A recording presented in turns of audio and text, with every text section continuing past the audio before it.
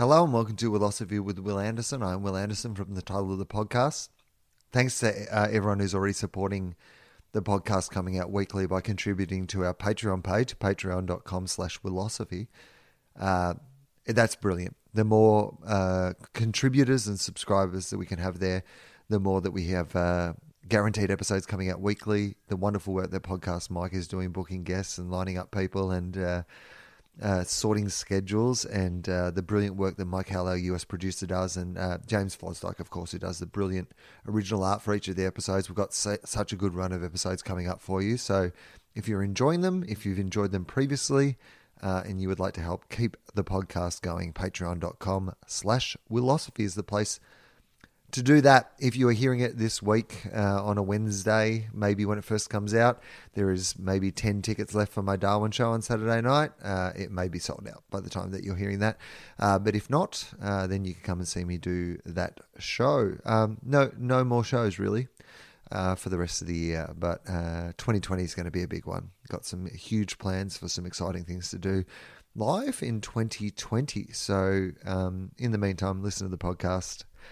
Gruen, my TV show, of course. Gruen, if you are in Australia or you're overseas and can watch things that are only in Australia from overseas. I know that people can do that. I don't know how to do that personally, but Gruen's back very soon. So if you like that show and you would like to support that show, that's coming up with a brand new season, and we're really excited about that as well. But in the meantime, today's episode is with one of my just favourite people in the world.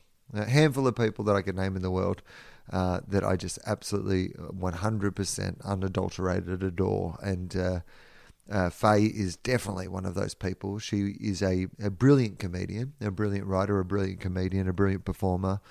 She is a wonderful buyer's agent in the real estate world now. Lush Real Estate Group is her, or she sells. Her and Jody J. Hill, and you'll hear all about this in this podcast, but both comedians who have gone into the real estate world and trying to do something different in that world. So we talk a lot about comedy, when I first started out in comedy and when Faye was doing comedy, some of the brilliant things she did by herself and with her group Miss Itchy, the first ever winners of the Melbourne International Comedy Festival Best Show Award. But Faye, more than that, is just one of the most brilliant people you'll ever meet in your life. Just an absolute real gift in my life that I've got to know her as a person. One of the great things that comedy gives you is an incredible amount of brilliant friends. And when I get to do this podcast, I get to sometimes introduce you to my friends, or you get to hear us talk about the nature of our friendships. But there is no one that I regard more highly than Faye. And so I really hope that you enjoyed today's episode. If you are in the real estate world, you're looking for someone to look after you in the real estate world, I do recommend, as much as I am allowed to recommend. I recommend it as a friend. This is not a paid endorsement or anything, but Faye helped me buy my house, and she's the best. She really is the best. So that is what she does for a living now. So yeah, look her up if you are in need of that sort of advice and help. Lush Real Estate, she sells. So all right, I hope you enjoyed today's episode with Faye.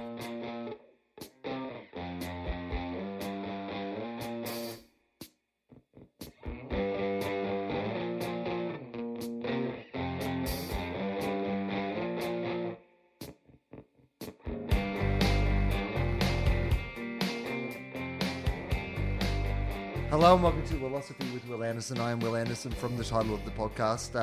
This is how the podcast starts. I pick at my microphone for a minute. No, that's not always how the podcast starts, but my little microphone. We're at home today, have been recording these in the relative comfort and security of a radio studio recently. And when I say security, I mean that somebody else is recording it, and thus all the variables that come into this when I am left in charge of the recording are now happening. And I've noticed that we've started this podcast on only 2 bars out of the 3 on my recorder.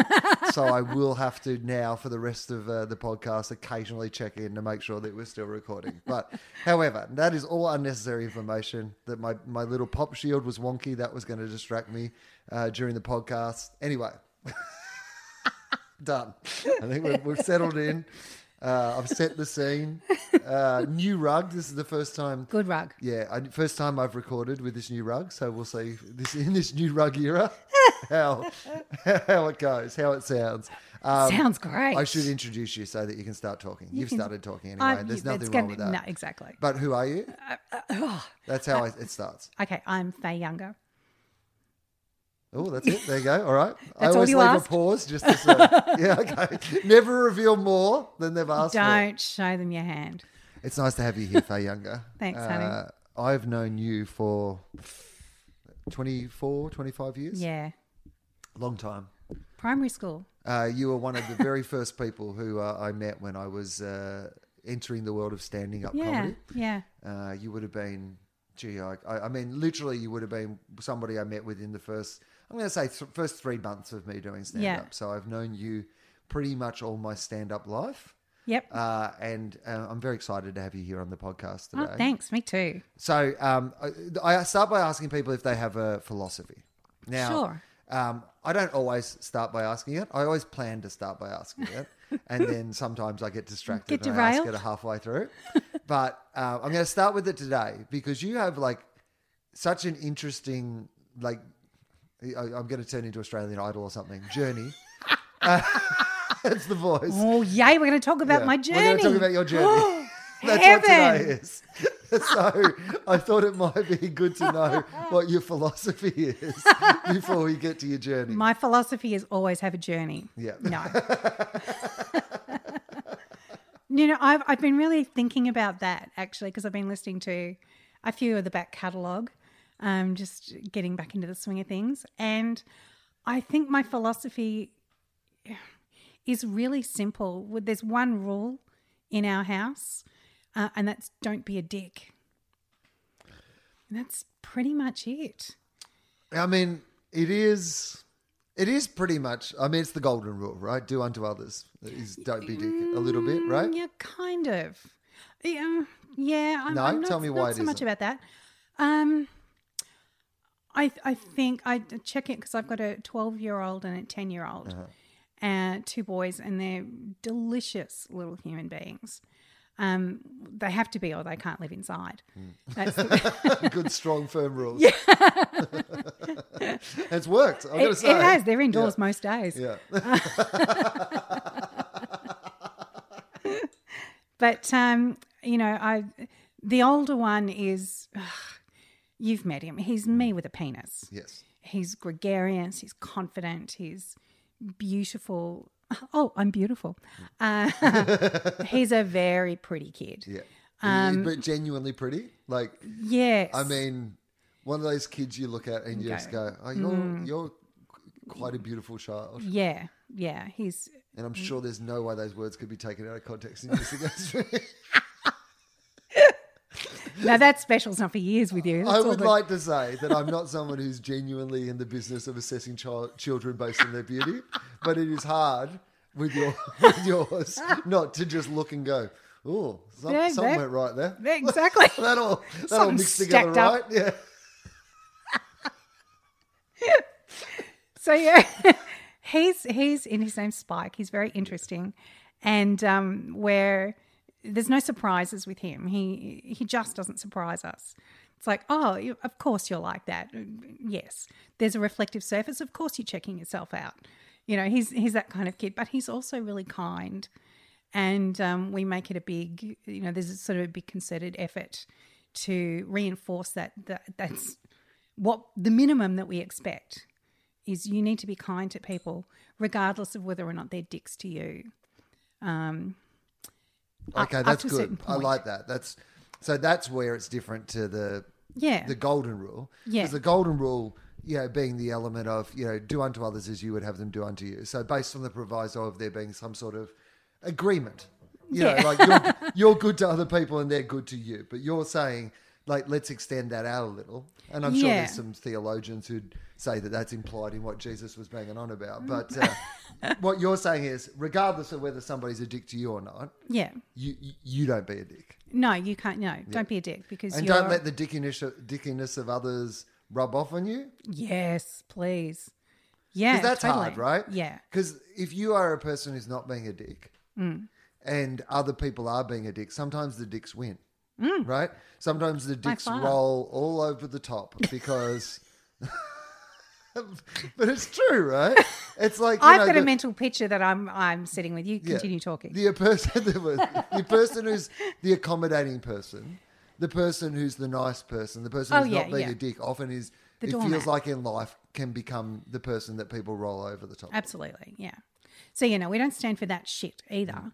But I think while they're little, we try to sort of explain to them that, the kids that are bullies, the kids that are assholes, the kids that are mean to other kids, they're generally like that because their life is shit. Right. So, doorbell. So it's just having that understanding. I think I want them to have a degree of empathy that is going to serve them for the rest of their lives. And with Spike, it's a constant sort of checking in and, okay, well, that's because of blah, blah, blah. And he's fine. But the 10-year-old is so deeply empathetic that it's actually, I think it hurts him. So he'll take on the injustice and wear it like it's his own. So, if he can sort of perceive that somebody's being slighted, he takes it really personally. And, he stands up for it and stands up for himself, but it just hurts his little heart. And that's been really tough to sort of navigate with him. And the way that we've just recently sort of figured it out with him is he's a little actor. Both the kids, they're pretty and shiny and are drawn to all the stuff that I love, which is performance and comedy and stand-up and stuff, which is where Will and I met because I was a stand-up too. But he's the little one, Morrison, Mo, is an excellent little actor. Just intuitively good at it. Well, empathy is a quality that, if you can understand the character that you're trying to portray, like you genuinely understand them. Yeah. Understand, it's the acting cliche, right? What's my motivation in this Exactly. scene? Yeah, but what yeah. you are actually, what empathy is a constant asking of, what's my motivation? How can I feel how this person feels? Exactly. Or if you already do feel how others feel, or take the time to try and understand how other people feel, then I think you can be a very good actor. Absolutely. And that's because his primary school years have been really shit. Just shit. Just a bad bunch not a bad bunch of kids, they're a bunch of assholes. But where Spike had this really nice, inclusive, it's just the luck of the draw, the kids that he's sort of gone through school with. 90% of them have been, just lovely, genuine, interesting kids. Not all of them, clearly. But Mo's really not had that. And school's been a real battle. And he's really bright, so he's bored and blah, blah, blah, all those things. So last year we were really struggling with him and he was upset about something. And I said to him, you know what? You're like this because you feel what other people feel and you don't have to take it all on. Oh, but why am I like this? And I said to him, the thing that makes you a good actor is the ability to do that. And that's been a real little light bulb for him. So this year has been better. Touch leather. I mean, I don't know if that is leather, but... touch pleather. touch something, whatever it is. It's I mean, I don't have any children of my own, as you know. That you know of. Yes. I think that I'm reasonably confident to say that I don't. I think that I would, in the time frame that I could have, I think that I would know by now. That's kind of my broad proviso, is that I think that I've been able to be found for long enough that you would have thought that if this is true, that unless it's one of those ones where I guess. Have you noticed how much Spike looks like you? Oh, you did say beautiful. Beautiful to the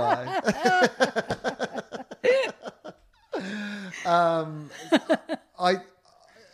The challenge of raising children, and all the various factors that come into play, and I see it through my brother and my sister, raising their kids, how much something you touched on, which is just that sometimes the friends they have aren't particularly good friends to them, and you can control to a certain extent, how you raise your children and the environment you put them in. But sometimes they just get shitty friends. Oh my God. That must be hard work. It's really hard work because when they're little, you can so control who they hang out with and who they don't. And then they reach this age where it's like, oh, can, I don't know, Barnaby come over? It's like, oh, anybody but Barnaby.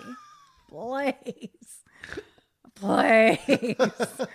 Yeah. But, And all you can do is just, again, while they're young, I'm still not in that area where they're going to start giving me shit back.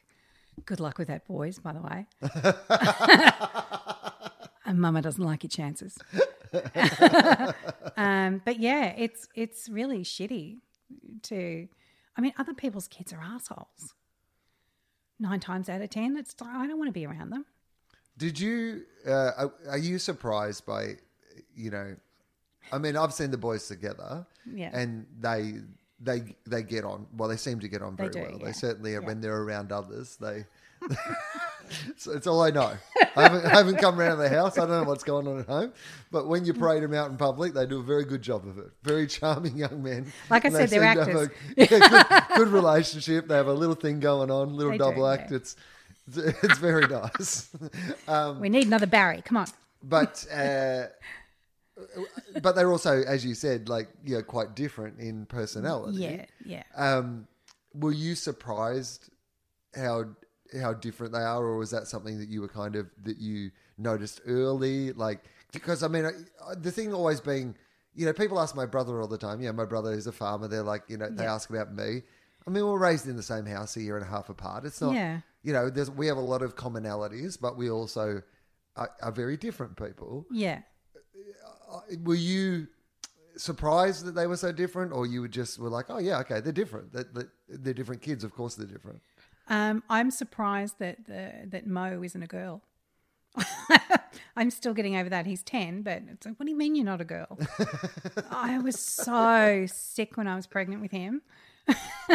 I remember saying at one stage, this baby has to be a girl because no man would make me feel this bad. It's just, there's just no way. So yeah, they're really similar in a lot of ways. They've both got the long hair and they're a little bit left of centre, and they don't, where we live, we're up in the hills with the hill folk, the hill children. They're fucking huge. My kids are so little and scrawny. That staggers me every time they play sport. It's like, oh, stop. It's horrific. I'll show you some photos after this. Horrific. Anyway, I think, yes, they are different. I'm not surprised. I'm difficult to wrangle because, Spike's very me with the penis. No surprises. It's, I clash with him. And when I clash with him, if it gets out of control, my husband, Ben, will just come into the room really, really quietly and stand behind me and just whisper into my ear, now you know what it's like to live with you.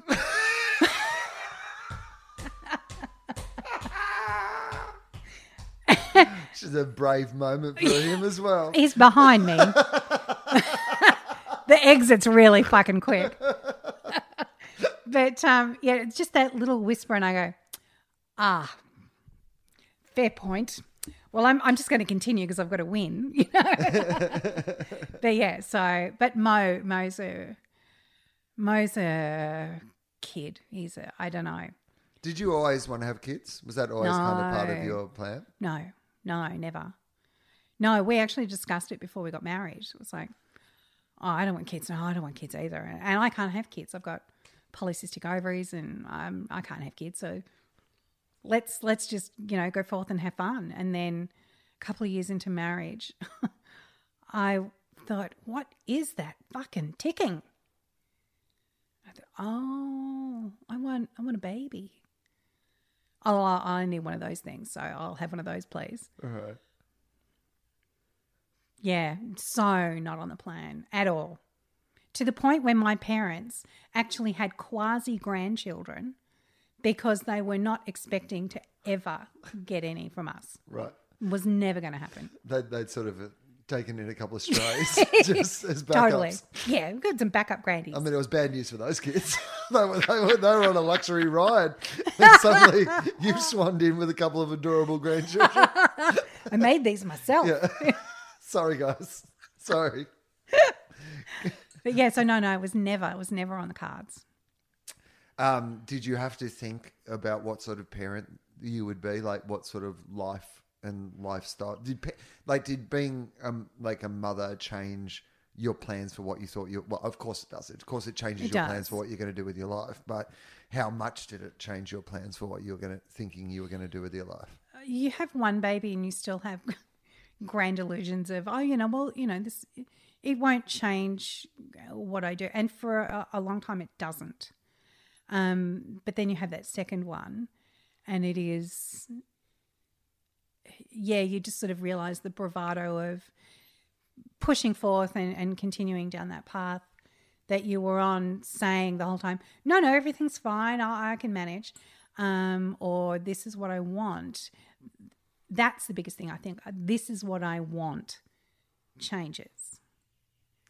Okay, so let's go back. Let's go back to when we first met. Let's go back. Yes, let's do that. Let's start at the beginning and work our way forward now that we've, had a little chat about that. Completely off the rails. I like that. No, it's good. I enjoyed that. I'm always fascinated. It's always like, I think there is a real curiosity in me at this point in my life about the effect that having children has on other people's lives. We live in this generation now where I've gone from most of my friends not having kids to now most of my friends having kids. I'm now at the age where even with people doing it late, most of them had a crack at it by now. Most of us have figured it out, Will. I've got a booklet for you on the way out. And some graphic drawings. The group of people that I can hang around with, I go, well, they haven't got kids either. It's getting smaller and smaller. So I'm always fascinated. So I have dogs and a cat. Yes. It's fun. I did the transition from the, I had an Italian, do you remember Pointy, my Italian greyhound? I do. Pointy McBeal. I got that dog because my joke was, you know how people, they say the longer you have a pet, the more you look alike. So I'm starting with an Italian greyhound. He was always thin and I wasn't. But I did that too. Yeah. Okay, so we met, so I'm going to say 1996. Yeah. I'm going to say if I had to guess a 95? year. 95? Yeah, I think about 95. So 1995. No, earlier, 94. Really? I think so. Really? It's been a long time, honey. Yeah. Long, okay. Yeah. It's been 21 years since we won the fucking Barry. Okay. So, okay. Well, in that case, it's got to be. Wow. All right. Well, it was a long time ago. Long time ago. It was a long time ago. Can't be 94 because that would mean that this is my 25th year of doing comedy. That can't surely. That'd be right, true. babe. You should be good at it by now. No, that's what I say to myself constantly. I do think about that a lot. I'm like, oh God, it's like I should be better at it than I am. Because I've tried really hard too. I've tried really hard at it for 25 years. I often think I should be better at this. When young people are offering me for asking for advice and stuff, I'm like, oh mate, I don't know, because I have been trying real hard at this. I've tried everything, and I'm good, but I'm not great. And look. You know which way to face at the start. Oh, yeah. It's so fucking different, though, to when we started. So that was where we were going to start with this. Insane. Because I think that, particularly when you do something constantly, as I have, uninterrupted, I mean. Yeah. That it's like when somebody loses weight or puts on weight, that the person themselves might not notice as much because it's gradual. But if you haven't seen them for a while, you have much more 32 kilos, babe. That's what I was trying to get to. You look fantastic. Sorry. Thanks, honey.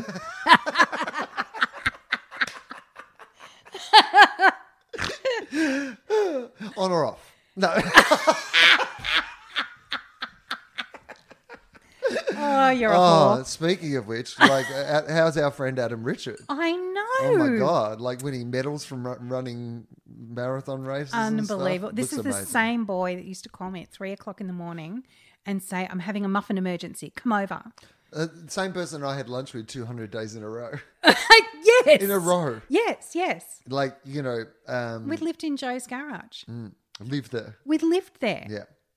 Would be found there every day. Every day. So it was a great.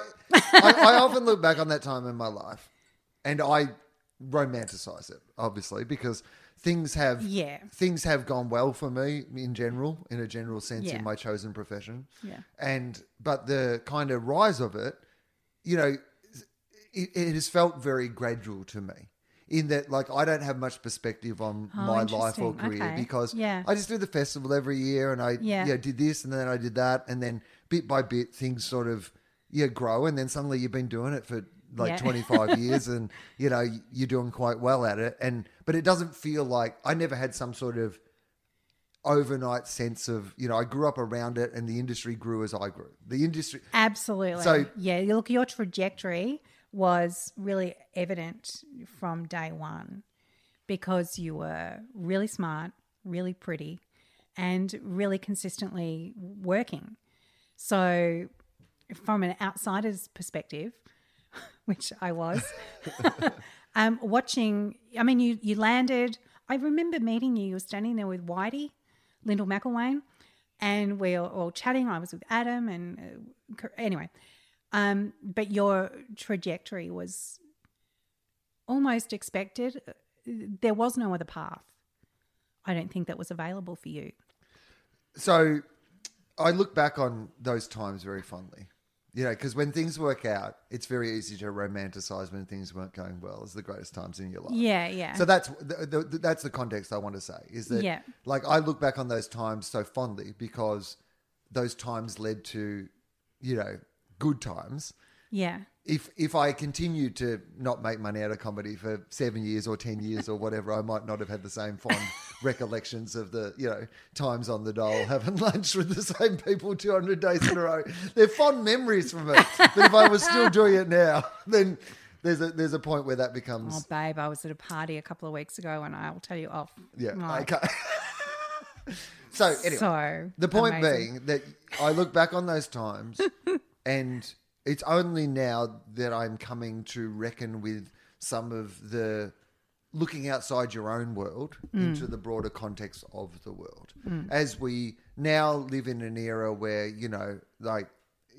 Hannah's show, Nanette, has become a sort of emblem, a touching pole for a whole bunch of things that have been happening, in our industry for a while, but has really kind of like, bashed down the door and like gone, have a look at this. And we all need to be genuinely sort of accountable as an industry to representation and these sort of things. The timing of it too was exquisite.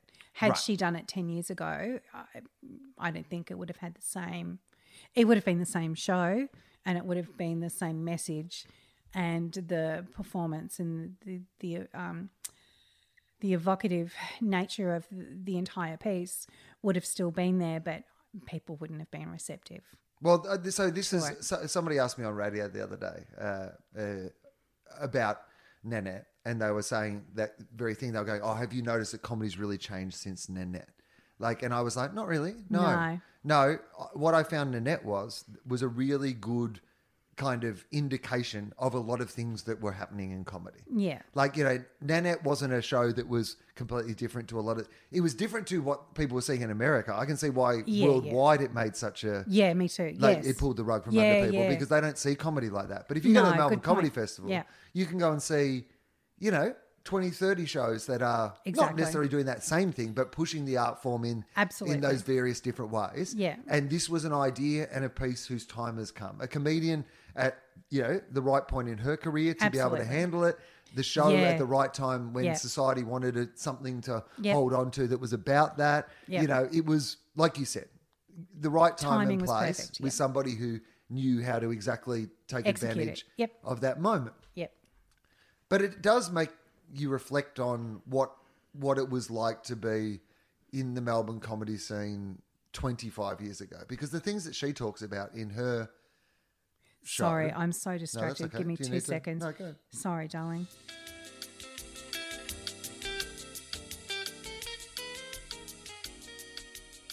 So, Nanette. So, Yeah. Brilliant show. And I got to see it in its kind of early incarnation at the Melbourne Comedy Festival. And many of the things that were in that show I just found incredibly provocative and brilliantly expressed. But they were certainly, you know, things that I'd found equally as provocative, you know, in Zoe Coombs-Mars show Yeah. the year before. And, Yeah. you know, I would find in a bunch of performers around the scene who were doing, you know, similarly, you know, interesting, you know, Felicity Ward shows and these things that would have these themes. But it made me reflect. And it's made me reflect a lot on how lucky I was Yeah. to be surrounded by such strong, hilarious, you know, female comics my entire career. But what it's also made me reflect on is that made me not really ever challenge the idea of how these themes that are coming through Hannah's work of like how difficult it has been for representation, how much of the world has relied on being sort of, you know, self-effacing or making fun of yourself to fit in a world that wasn't made for you. When you're surrounded, as I was, by you guys and by Judith Lucy and Sue Ann Post and Linda Gibson and these people who were all the stars of the scene when I first started. Yeah.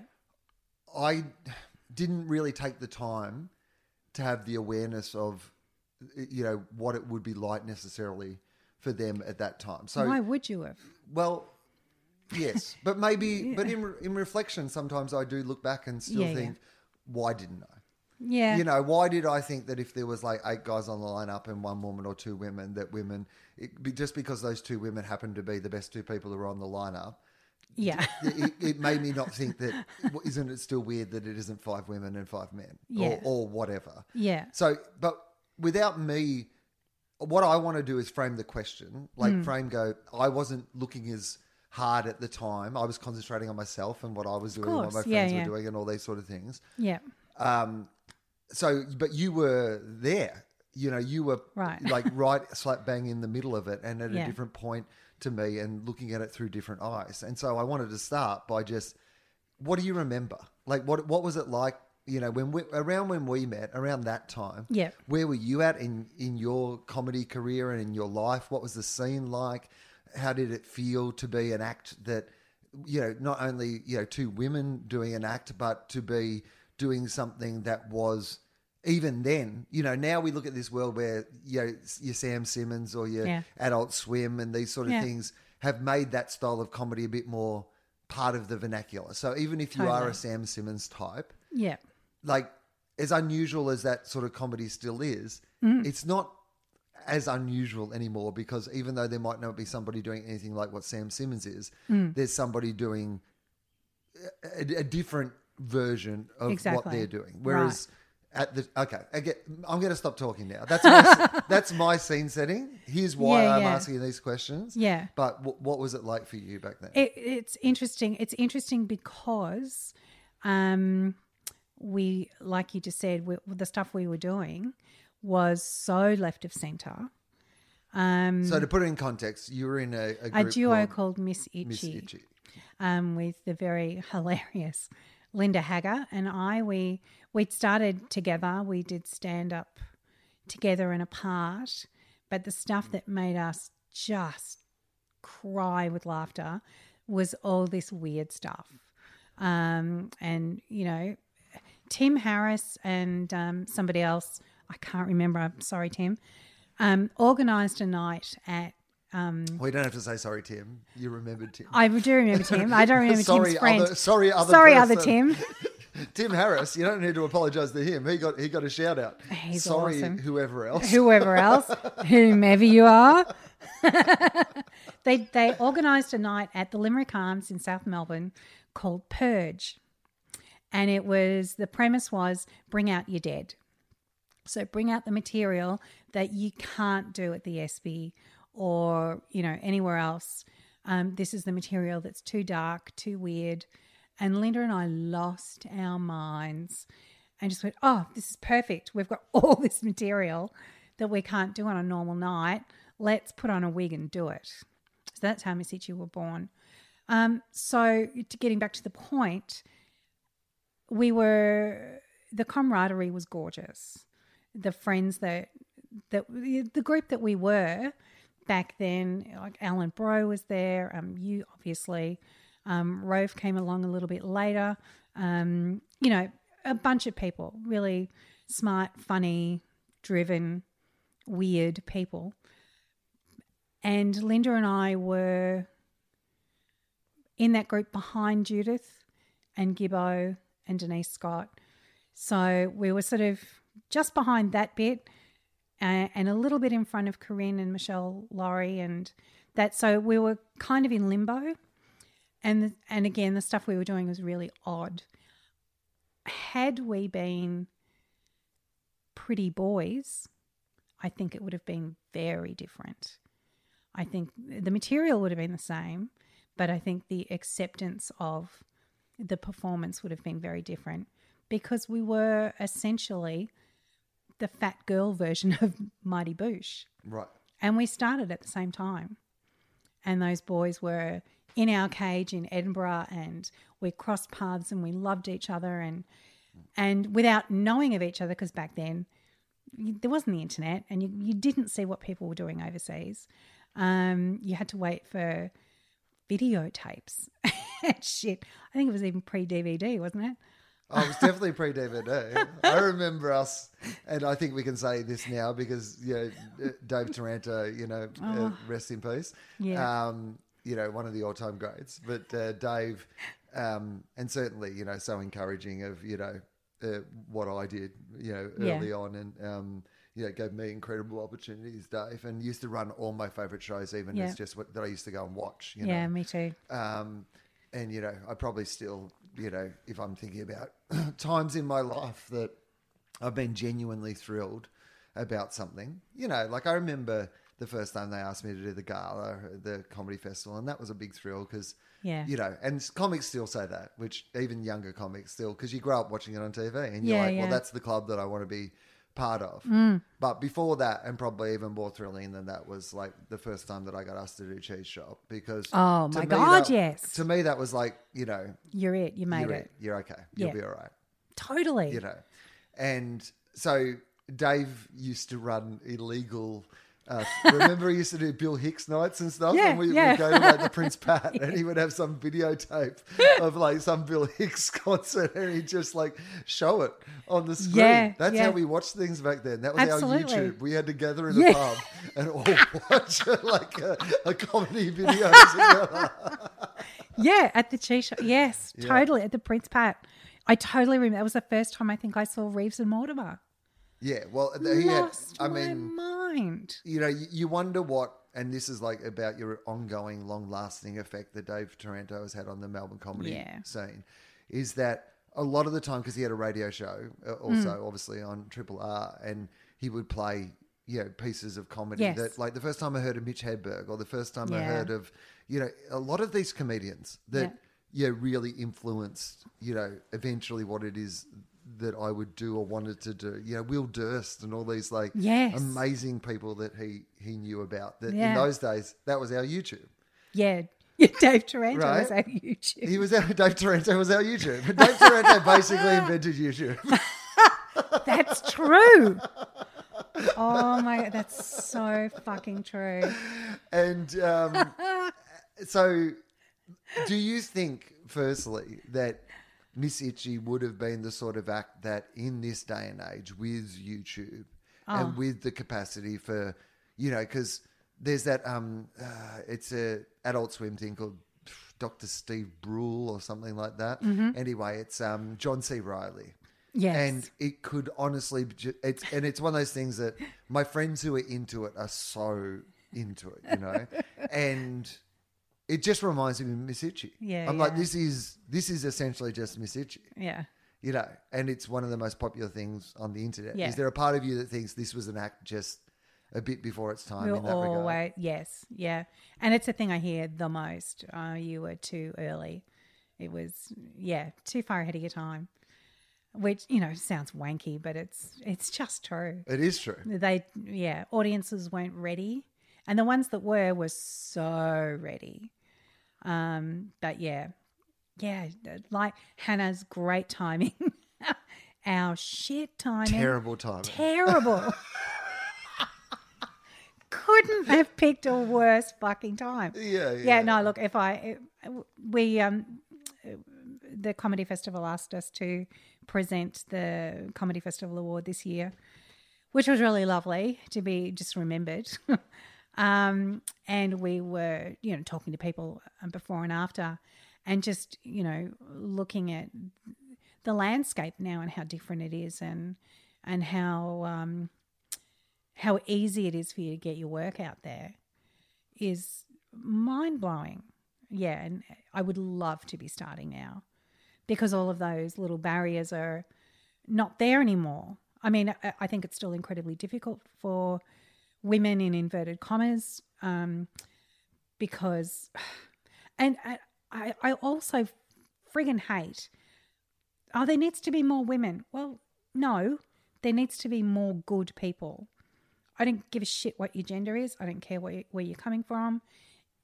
Funny's funny, but where it does trickle down is it does need to be in those clubs where it's not a novelty to have, you know, more than 2 women on the bill. I did stand up in only a few years ago with Fiona O'Loughlin and Linda. Fiona dragged us out to the Comics Lounge, where I'd never been, so perhaps not my crowd, just to do some stand-up because I hadn't done it for a while. And I'm standing in the wings and the MC's on stage and he reads my name and he goes, oh, the first person up here, oh, it's a woman. And I was absolutely gobsmacked. I thought, are you fucking serious? Do you not have a calendar at home? Do you not know what year it is? That even needs to be highlighted? So I think that we have lots of discussions about privilege on this show, and it's hard to even say the word privilege without it already sounding like something that, you know, you should turn off. But I think that, you know, I recognise more and more when you're on the outlook for the ways that you have been privileged in your life. As soon as you start looking, it's amazing what you've had the capacity to ignore until you start looking, and then you're like, yeah. So once you start to unpick, and I guess this is sometimes why people don't want to unpick in the first place. Don't make me unpick because we know that I'll never get it back once together I start again. unpicking this, that there's going to be a lot more to it. Yeah. And one of the things that I always acknowledge is that I have success privilege, in that success itself gives you a warped understanding of how the rest of the industry operates, right? Absolutely. So because I've always been, and again, maybe not to the level, well, definitely not to the levels that it should have been, but the top end in some ways was better served in a gender, alternative lifestyle, whatever your story was. It was almost better represented, but because there was what you're saying about people need to be good. What you would find is that, yes, the best of the women were as good as the best of everybody else, if not better. Course. Yeah. So that anytime those things, the meetings of the best things, the gala or whatever, there'd be a bunch of you're like, but then you'd look back and you'd look at the numbers and you think what we thought was like a bunch wasn't a bunch. No. It wasn't anywhere near enough of a bunch. Yeah. It was completely distorted the way that our mind looked at that, which was like, well, there's a regular woman on this show, so we'll overlook the fact that there's 3 regular men on the show. Yeah. That seems like a good percentage. Look at the good job we're doing. Yeah, you know aren't we ace? Yeah. Aren't we amazing? Or a gala where you're like, there was 5 or 6 really strong women on. Wow. I mean, there was 24 people. Yeah. So look, there's a reason we started up front. Right. That was the reason. Okay, great. So talk to people about then what environment. So who is around? I think we've mentioned most. Do we mention again? It shouldn't be easy to mention 5 people, right? Oh, yeah, exactly. But the point being that it is that sort of what you consider almost that bottom rung to next rung, which is so dominated by men still. Yeah, absolutely. And festivals aren't as uncomfortable place. Some of the time when I hear these stories, there's stories about, you just don't know what it was like to walk into a room with, it's not the audience that was the problem, it was the 9, blokes who all thought they were Husey backstage. Yeah. Who, oh my gosh. You know, like that was the problem. Yeah. And again, I think I've got a slightly skewed version of that too, because Linda and I weren't, we weren't fuckable. That's the bottom line. Right. Linda was a good 10 years older than everybody else in the room. She was married. She had kids. I mean, that was a really unusual. Little do people know you two were the most up for it. Yeah. It's always the quiet ones, Will. It's always the quiet ones. But I think we had a very skewed experience as well. But you're not bringing. So yes, okay. So that. But also you're bringing something totally weird to the table. Yeah, so it was 1 + 1 + I don't know what the fuck to do with them. I'm scared. I love them, but I'm frightened. That was the constant. I love them, but I'm frightened. It was, that was a review we had. I love them, but I'm frightened. I mean, it's often though when I look at, and I love Sam Simmons. He's come up a couple of times. I'm so in love with him. I love Sam Simmons, and I love what Sam Simmons does, and I love it. I love watching it because it's not what I do in any way. I'll go and see people that I love, but there's almost a point where my brain can't help but just notice what they're doing. Yeah, of course. Yeah, you deconstruct it. Yeah. Even if I don't want to. Yeah, even same. if if I go out and see Dylan Moran, who is my favourite comedian of all time. Yeah, he's amazing. And all I want to do is sit there and enjoy Dylan Moran. But even halfway through the show, I'll find myself eventually going, that's how that bit works, or that's how that's put together. Or, I really enjoyed that joke. Where do you start with that? Like, your brain just starts doing that. Of course, yeah. Whereas when I go to see Sam Simmons, my brain doesn't do that because that's not how my brain works. My brain's like, no, thank you. This is. Oh, see, I'm right in there. Yeah. But so I can just enjoy it. I can just laugh and enjoy myself because I don't have to think about it. And I think to me, that's why I was always such a big fan of you guys as well, is that there was an element of watching you guys that just made me not. Like, I could just be overwhelmed by it in the way that made me just be able to be in it, Yeah. And that's great. But I do think that, yes, there's a lot of things that you had as barriers in front of you. Yeah, totally. When you added them all up. So talk to me about then how it felt like for opportunities at the time and then how Upfront came out of that eventually. Well, Upfront happened before that. Oh, it did? Yeah, it? yeah. Is that right? Yeah. We Upfront, I guess around about the same time. We didn't really start doing Miss Itchy until 93, 94. I think 94 was our first. Oh, it might have been 95. Whatever. Back then. Fairly close, but Miss Itchy actually. No, the first Upfront we did Miss Itchy, and we also had Nolene Drag, so Gibbo and Paul McCarthy. So for the first few years when we were still, in control of it, and when I say we, I mean there was Lyndall McElwain was huge. Driver of that, Gibbo, Scotty, who am I forgetting?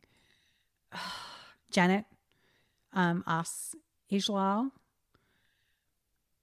I'm sorry, I've forgotten the other people, but anyway, there was like a handful of us that went, we just need to do a show, and really, I think it was driven by Lyndall, and Linda and I just going, fuck it, we just need a venue, So that first one was at the SB, and it was great. It was sold out, and it was packed, and it was a great night. But there was an absolutely conscious effort to have a bloke in the lineup somewhere in those early times. And the second one we had Sean Cullen doing his Dave and Sybil oh Thorndike. yes, god damn it, how awesome was that? One of the all-time great comedy characters. Christ. And Sean Cullen, again, this Jeez. comes partly out of Dave Taranto's Yep. obsession with, Corky and the Juice Yeah. Pigs.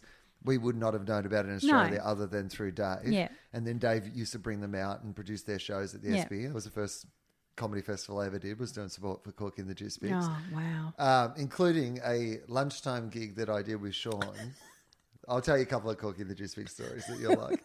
So, firstly, every night, this is amazing. Because they were to me, Doug Anthony Allsales and Corky and the Juice Pigs were on par with each other of how much that I loved both of them. Same. Yeah. And they were so different that you felt like you could enjoy both. Yeah. You weren't cheating on one with the other. You didn't have to pick a side. It was good. No, I reckon the Doug Anthony Allstars would be into this, and I reckon Corky and the Juice Pigs would be into the Doug Anthony Allstars. This is all fine. This has worked out well. Totally. This is not a Radiohead and Coldplay situation. No, we all need to move to Utah and get married. So, so the way the show worked was I would do 20 minutes of material, and then they'd have a break, and then they'd come back and they'd do their act. Yeah. And every night they would sit and watch me do my set every night. And every night they would set me a task. So it might be that I would have to use a certain expression a certain amount of times. Or the two most difficult were one that I had to fall over 10 times and not ever mention to the audience that I was falling over. Oh, genius. And then the second one was I was doing a lot of political material at the time, and I had to use the expression 10 times. I like tits, but I'm really an arse man. But again, not mention to the audience why I was doing it. Yeah. So I've got all this stuff about Jeff Kennett and Pauline Hanson and shit. And then just having to spontaneously use this phrase Drop a in line. the middle of it without, and eventually from the roars up the back from them as they sat up the back, people would kind of cotton on to the fact that it was part of the back joke of the room and stuff. Yeah. And it would work. But more than anything, it just taught me how much, trying to make something work that you can't clue the audience in on what it is. Yeah. How much it affected the way that I did my other material and all these sort of things. Yeah, Anyway, it was a great comedy lesson as well as just being great fun for me to be in that environment. Totally. And whatever. Linda and I used to stand backstage before we went on some nights, and it wasn't every night, but just some nights one of us would look at the other one and go, "It's on." And that meant the first one to make the other one laugh was the winner. Right. Yeah, glorious. Just having those little. Well, the other one was quiet Sean moments. Cullen, and I drove out to a him. university gig, and it was an hour drive, and he was telling me this story, and it wasn't until about halfway through the story I realised he was just reading the signs and names of businesses and then just turning them into characters in this story, and he'd just been telling me this tale of just Oh my one after God. another, just and incorporating them Yeah. in. It was. That was his act. That was him. Anyway, so he was on. So Up Front, for those who don't know, it's now an iconic part of the Melbourne Comedy Festival, sells out the Town Hall every year. Yeah. And but it originated as a gala, but of all female acts, plus one token bloke. Yeah. That's exactly how it started. Just to address the imbalance. And, there was a full rota of women even way back then when, it was slim pickings in that back room at the SB with a slab of beer and, it was just wall-to-wall dick. And there was a couple of chicks there. But the fact that we could pull it all together and have a really strong, funny lineup full of women. Rachel Berger, I forgot Rachel. She was definitely involved. So, yeah, that sort of started back then. And it was definitely born out of necessity. How much do you think, because I always think of the Melbourne Comedy Festival as being you get a skewed. I have Melbourne Comedy Festival privilege. We've had the privilege of growing up in a city and kind of honing our craft and doing our craft in a city that respects comedy. Comedy is an integral part of Melbourne's identity, and our comedy community is admired worldwide. People know the Melbourne comedy scene has been, it has ups and downs and whatever, but it is a world-renowned place to go and do comedy, Melbourne. And that festival may well be the best comedy festival in the world. Edinburgh is bigger, but it's not a comedy festival. It's a fringe festival that has a comedy element to it. Montreal is a trade convention. And it's the bigger stars, but it's big gala shows and rarely people doing their hour. The idea that, 600 different shows can do a month of shows or one show or whatever they want to do, basically if they have an idea in their head and they can save a bit of money during the year, you can find somewhere to put it on. You can do a show at the comedy festival. It's a festival built out of people's ideas and dreams, and they didn't dig anything up. They had an idea in their head and they put it together and they made something, and I love it. And I think that Melbourne has been really well served. Melbourne comedy has been well served by the festival because the festival tries to be on the cutting edge of trends in world comedy and stuff now. But that wasn't always the case. This is what has developed. Exactly. And I wonder, if there's been anything more important to the way that it has developed than up front. Because I think up front being such a reminder every year. Yeah, right. This is inbuilt. I mean, hopefully to the point one day where it exists. Well, hopefully maybe that is now. But if it isn't, hopefully it is soon. That the only reason for it to exist is that it's still cool that it exists rather than there being a necessity for it to exist. Exactly, yeah. Yeah. I don't think that, it shouldn't be. It's such a great show that the victory shouldn't be that it isn't needed anymore. Well, the victory should be that it isn't needed anymore, but it happens regardless, just because it's a cool show. Yeah, exactly. And maybe we are at that point now. Maybe we're still not at that point. What do you think? Thoughts? Your thoughts. Over to you, Faye. What do you think? Look, I'm so removed from it now that I don't really know. I really haven't been a part of the scene for a long time now. Linda and I stopped working, stopped working back before I moved to the US. So back in 2000, I think was our last show. And then we came back in 2014 and did a couple, 2014, 2015, did some fringes and some Mick shows. And the beast coming back to it after having that break was so apparent that, this is actually a legitimate thing now. This isn't something that you take time off work to do for that month during April or that, couple of weeks in September. This is like a full-on thing. You do this, then you do Adelaide, then you do, there's a circuit and there's a roadshow, there's that international market includes New Zealand now, and it's a behemoth of a thing that you almost can't do part-time.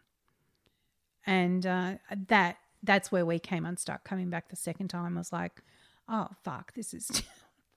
I got shit to do. I got fucking shit to do. And that's when I transitioned seamlessly into real estate. Because I definitely want to talk about that. But I want to put it in the context of, so you're doing this thing. So is the culmination, is the kind of high point of that winning the Barry? Is that or is there a period of time after that where it becomes bigger because of winning the Barry? It was, because it's still, you won was it the Barry when you won it? No, we won the Stella. The Stella. Yeah. So you didn't even ever win the Barry? No. You've never had your grubby hands associated? I've licked a few. But for people who don't know, Miss Itchy won the first time that the Melbourne International Comedy Festival did an award. It was won by Miss Itchy. Yeah. And so that's what I've always loved. I think the spirit of the award should be that, which is that picking out the best show of the festival is a very fraught thing to do regardless. It's so subjective. Very subjective. And, these days there really are 30, 40 shows that could easily be, Yeah, totally. nominated in place of the other people who get nominated. Yeah. But for it to be going, this is the show of the festival. This is, it doesn't necessarily have to be the best show or the funniest show, but this is the show. This is the show that... And that year we absolutely were. You were the show of the festival. Yeah. And there has been years since where you go, this is the show everyone's talking about. Yep. This is the show that everyone's debating or confronted by or whatever it is. It doesn't have to be universal applause and recognition. Maybe it's getting as many people walking out of it than... there was, I think the year Daniel Kitson arrived, Like, I again, love him too. They're just those shows that... Polarizing. We're polarizing people, that we're confusing people, that suddenly people are like, have you seen this? Yeah. They're being performed in that beautiful... zeitgeist moment where people don't know what they've signed up for when they walk through the door, which is, so tell me about that then. When suddenly you go from doing this thing that feels like it's a really fringy, out there thing to suddenly you're in the middle of this festival where it's the show that everybody is talking about. We were sold out every night and it was crazy. The irony is it was never fringy to us. It was just funny.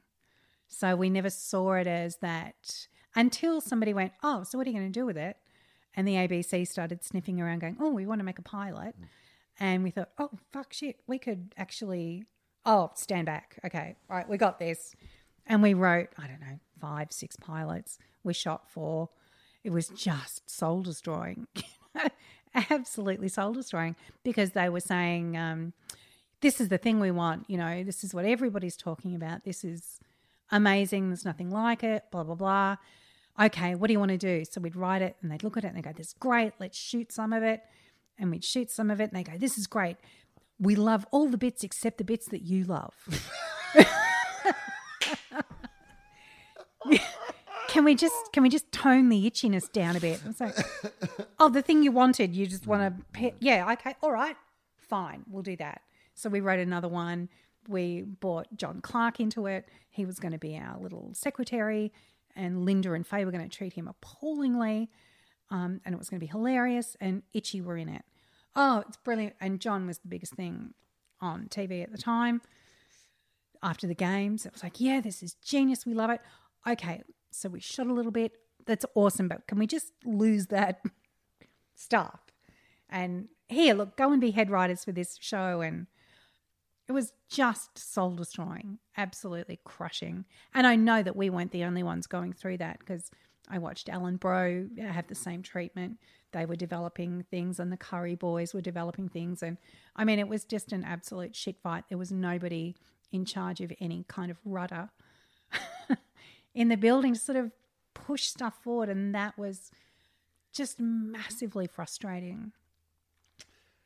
So what happens next after that then? Because that you've gone from, and the worst thing in the world, and this is the great thing about, the world that we live in now, is that you would go off and you would make it for somewhere else, like a Funny or a Die or a blah, blah, blah. Would go, no, don't change it. In fact, make it weirder. Like we need more Itchy, But there wasn't really that possibility to do that then. No. So what happens then? We just stopped doing it because there wasn't a venue.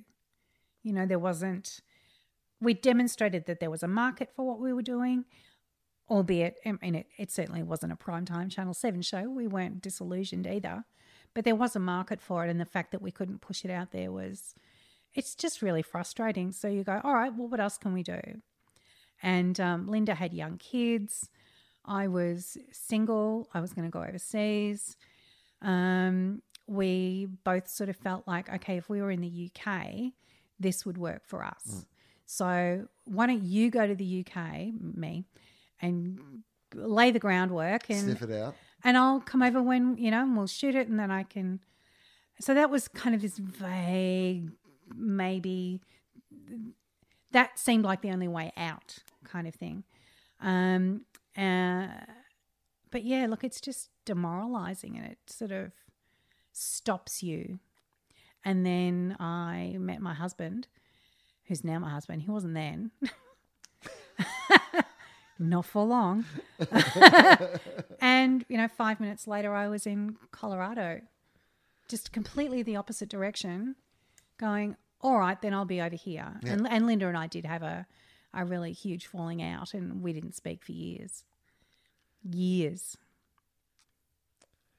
It always strikes me as when you're a part of I have friends who are parts of things, where it relies on, more than one of them. Yeah. And they often, there's some time in between where... Don't fucking look at me. Yeah. Well, I mean, it's hard enough to be making your own decisions for your own life at that point, let alone having to consider that somebody else is also involved in those decisions. Yeah. And look, the other side of it is, if anything went wrong, it was always her fault. There was always a fall guy. No, we were definitely in it together. But yes, there gets a point where you just go, I can't do it without you. That's the bottom line. It's like, I want to, but I can't, because the thing that makes it funny is the two. So you stop. So yes, so if you can't be the two, then I'm not going to do it at all. No. So when you moved to America, so where are you living in Colorado? We're in Denver. So did you like Denver? Were you I did. Yeah. So Denver is one of my, if not my favorite American city, is certainly beautiful. one of my favorite cities, and it's just, I like the people there a lot. Yeah. It's Melbourne, but hilly and no air. And they have legal weed now as well. Yeah. Decriminalised magic mushrooms. Yeah. There's a lot to like about Denver. And they have a club called Comedy Works, which has been right downtown. Incredibly kind to me in my US touring and a great Run club. by a woman. And yes, indeed. And good club. Just a really great club to play, and always was surrounded by great comics when I played there, and they looked after me very, very nicely. So just everything about Denver I liked. It's still on my kind of... Will I go back there? And if shit falls... No, I always have if everything went to shit and you wanted to live somewhere where nobody knows you, because I don't mind everything going to shit. Everything going to shit, I can kind of go, that's fine. Yeah. To be honest, I've got a pile of books over there that I never have time to read. Like, you know what I mean? I've got some everything going to shit time on my hands. I'd find plenty of ways to fill it. I've got a to-do list that I can really get through on my things go to shit. But I don't want to be surrounded by the reminders of the fact that things have gone to shit. Yes. Right? So I need to move somewhere. Yeah. I need to move somewhere. And so Denver is quite high on my list of places that I might just go and... It feels like somewhere surrounding Denver I could easily disappear and people wouldn't know or notice. Absolutely. Yeah. So you're a stranger in a strange land. Yeah. Well, yes, but no. I mean, I had friends there. We moved to LA fairly quickly. Maybe too quickly. My husband will say definitely too quickly. He didn't like LA at all. But Doug Stanhope was out there, who's a good friend of ours, and it just any time you get to be in Doug's orbit, it's always a good thing when you're childless and in your 20s and 30s and you don't give a shit. He's bless his human car wreck. I love him. So we moved to LA, but I had friends there as well, and it was kind of a lateral shift, but I couldn't do Miss Itchy. I couldn't. And I could do stand-up, but I was okay at it, but I didn't love it. I didn't, that early drive of I just want stage time. I'll go to the fucking Village Green out in Sandown or wherever the hell we were, playing to people that just have no concept of what you're doing there. But it was stage time, so you went, or you go to fucking Braybrook and play in some crappy pub out there just because it's stage time. I didn't have that for stand-up. I had it for Miss Itchy, but not for stand-up. So it's such a brutal industry when you're up and running that you've got to have that drive for it. Otherwise, don't do it. So what does life become then? I wrote. I'm a good writer. So, and over there, it's not what you know, it's who you know. So, I wrote a pilot for Dave Attell. I wrote a movie script for Sharon Stone because somebody I knew her. Fucking insane things. But yeah, there was no joy in it. It was like the drive wasn't there. No drive. So no. why did Denver become the next? Was Denver next then? No, Denver was first because that's where Ben's from. Oh, okay. So I dragged him to so LA. So Denver, then LA. Okay. And then back to Melbourne. So when in that journey did kids come along? We're in LA, so 5 years in. And did you always think that you would come back to Australia, or did you consider like kind of living over there? Like as in like settling and raising the kids over there, I guess. No. Walking them into school past a metal detector? No. Didn't appeal? No, thanks. No. It's fine though if the teacher's got to go. I was 37 weeks pregnant or thereabouts and was going to this beautiful Beverly Hills gynae obstetrician who was divine. And I waddled in for my 37-week appointment or whatever it was. And I said, I'm going home. I need you to lie and write me a letter so I can get on a plane. And he went, "Aw." But no, I want to deliver this baby. Yeah. And I need to be at home. So I came home and had him, but then went back when he was like 6 weeks old. And look, staying there was with little kids. Little was fine, but no, not when it sort of came time for school and no. And Australia's pretty nice. Okay, so you're back in Australia, and then you decide at some stage that Miss Itchy are going to do it again, like you said. Yeah. So how did that decision come together? It was Nellie Thomas. I was doing a character comedy night and called Linda. I just had Mo. He was only a couple of months old. And said, come and do Miss Itchy. And you don't say no to Nellie. She's adorable. And I said to Linda, do you know where the fucking wigs are? And she said, I reckon I'll just sniff around for off cream. I'll find them.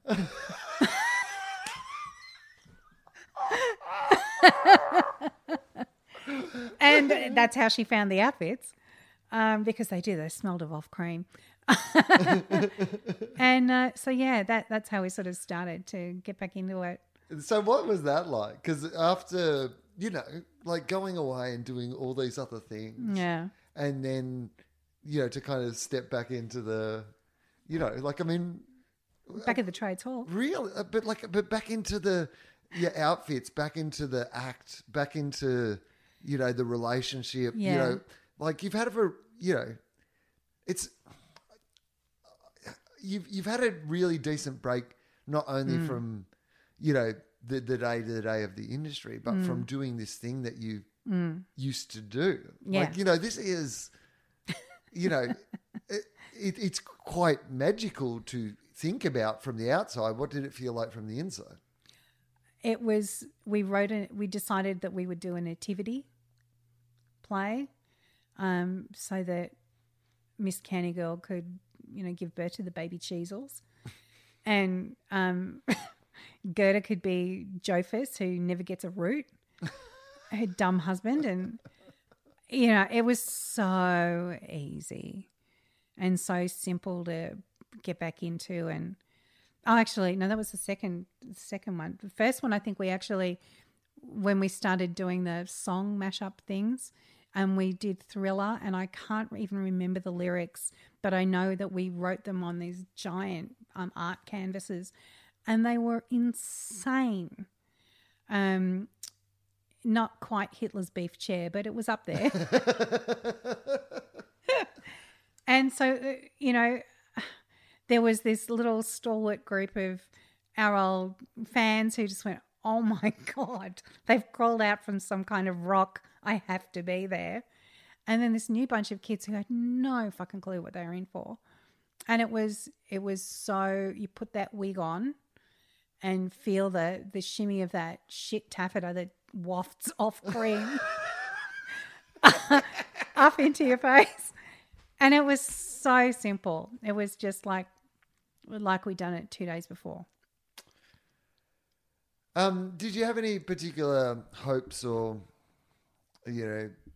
thoughts about what it might do, or was it just as simple as we're just going to do this again for a little bit? Before that sort of came up, I had been working with John Clark, who was such a champion of us as performers. And I had always kept in touch with him. We lived up the road from one another in Fitzroy. And, I quite often get a phone call and you go, it's been a terrible wine incident up here. You'll need to assemble the troops and join me for corkage and all this ridiculous stuff. But he called me out of the blue one day. It's a great example, by the way, of the fact that you were 10, 15 years before your time is you were appealing to, everybody in the world would love for John Clark to be in their corner. It's the greatest compliment you can get in comedy. Totally, the smartest man in every room that he would have ever walked absolutely, into. Yeah. A guy who ran his own race in a way that, no one, since, has even gone near to. Yeah. Just an absolute dead set genius, and that he was such an advocate for you. He's a great tried, example of the fact that you were 15 years before your time. You were operating on a fucking John Clark level. You need to dumb that shit down a little. If the only audience for what you're doing is the smartest, funniest man in the room. I mean, good. Don't get me wrong. Bravo. Hats off to you. You've entertained the smartest, funniest man in the room. But you may need to dumb it down for the plebs. Oh, that's so funny. Oh, Stephen Fry's here. He's enjoying it as well. It's good. You got two. They're both comps though, so sorry about that. No payers. Oh, it's funny because it's true. Yeah, no, look, and that sort of to underline just the force that he was in my life. When I first came back, I was pregnant. Was I pregnant? We were back for a little bit and then leaving again. It was one of those transition times, so I must have been pregnant with Mo. And he called me one day and he said, "So what are you working on?" And I said, "Oh, we were talking about two actors that we wanted to write into a thing because they weren't in enough things. I can't even remember who they were. But it was like John had this boy crush, which was so funny, just hearing it come out of his mouth. And I was watching somebody else that I wanted to put in. And he said, "Oh, we should write it." And I said, "Oh, yeah, but I'm not doing comedy. Comedy can get fucked." And he said, he just let that sit for a minute. And he said, "Well, what are you going to do?" And I said, "Oh, I've been thinking about," and I told him the premise for this little drama series that I had been kicking around. And he said, "All right, I'll expect a script spec by the end of next week." And so hung up and I thought, oh, fuck, now I've got to write it. So I did. I wrote it and it was really dark and very funny, but it was at heart a drama and I plotted out, the series and this is where the story arc was going to go and blah, blah, blah. And of course I'd written him into it and he was playing comic relief and he would have been beautiful. And he shopped that around with me like an absolute maniac trying to get it done. But I was too funny, too weird funny. And the feedback I got from back on this was, it's too dark. Can you lighten it up a bit? It's a bit too extreme. Can you rein it back a bit? We love it. We love the characters, but we don't know what to do with it. We're scared. Which was nuts. I mean, again, like when you look at the appetite for that sort of stuff now, that, Yes. I mean, internationally, Yes. I mean, you're talking about the period of time where, those shows with the sort of the darkness attached to them, whether they be your Breaking Bads and these sort of things, became like you're literally talking about, again, just slightly ahead of your time, I would say. Yeah. Idiot timing. All right. So I want to talk about the the real estate thing as well. Can we have Yeah. another? Can we have another pause Of while I course go you to the can. bathroom? Absolutely.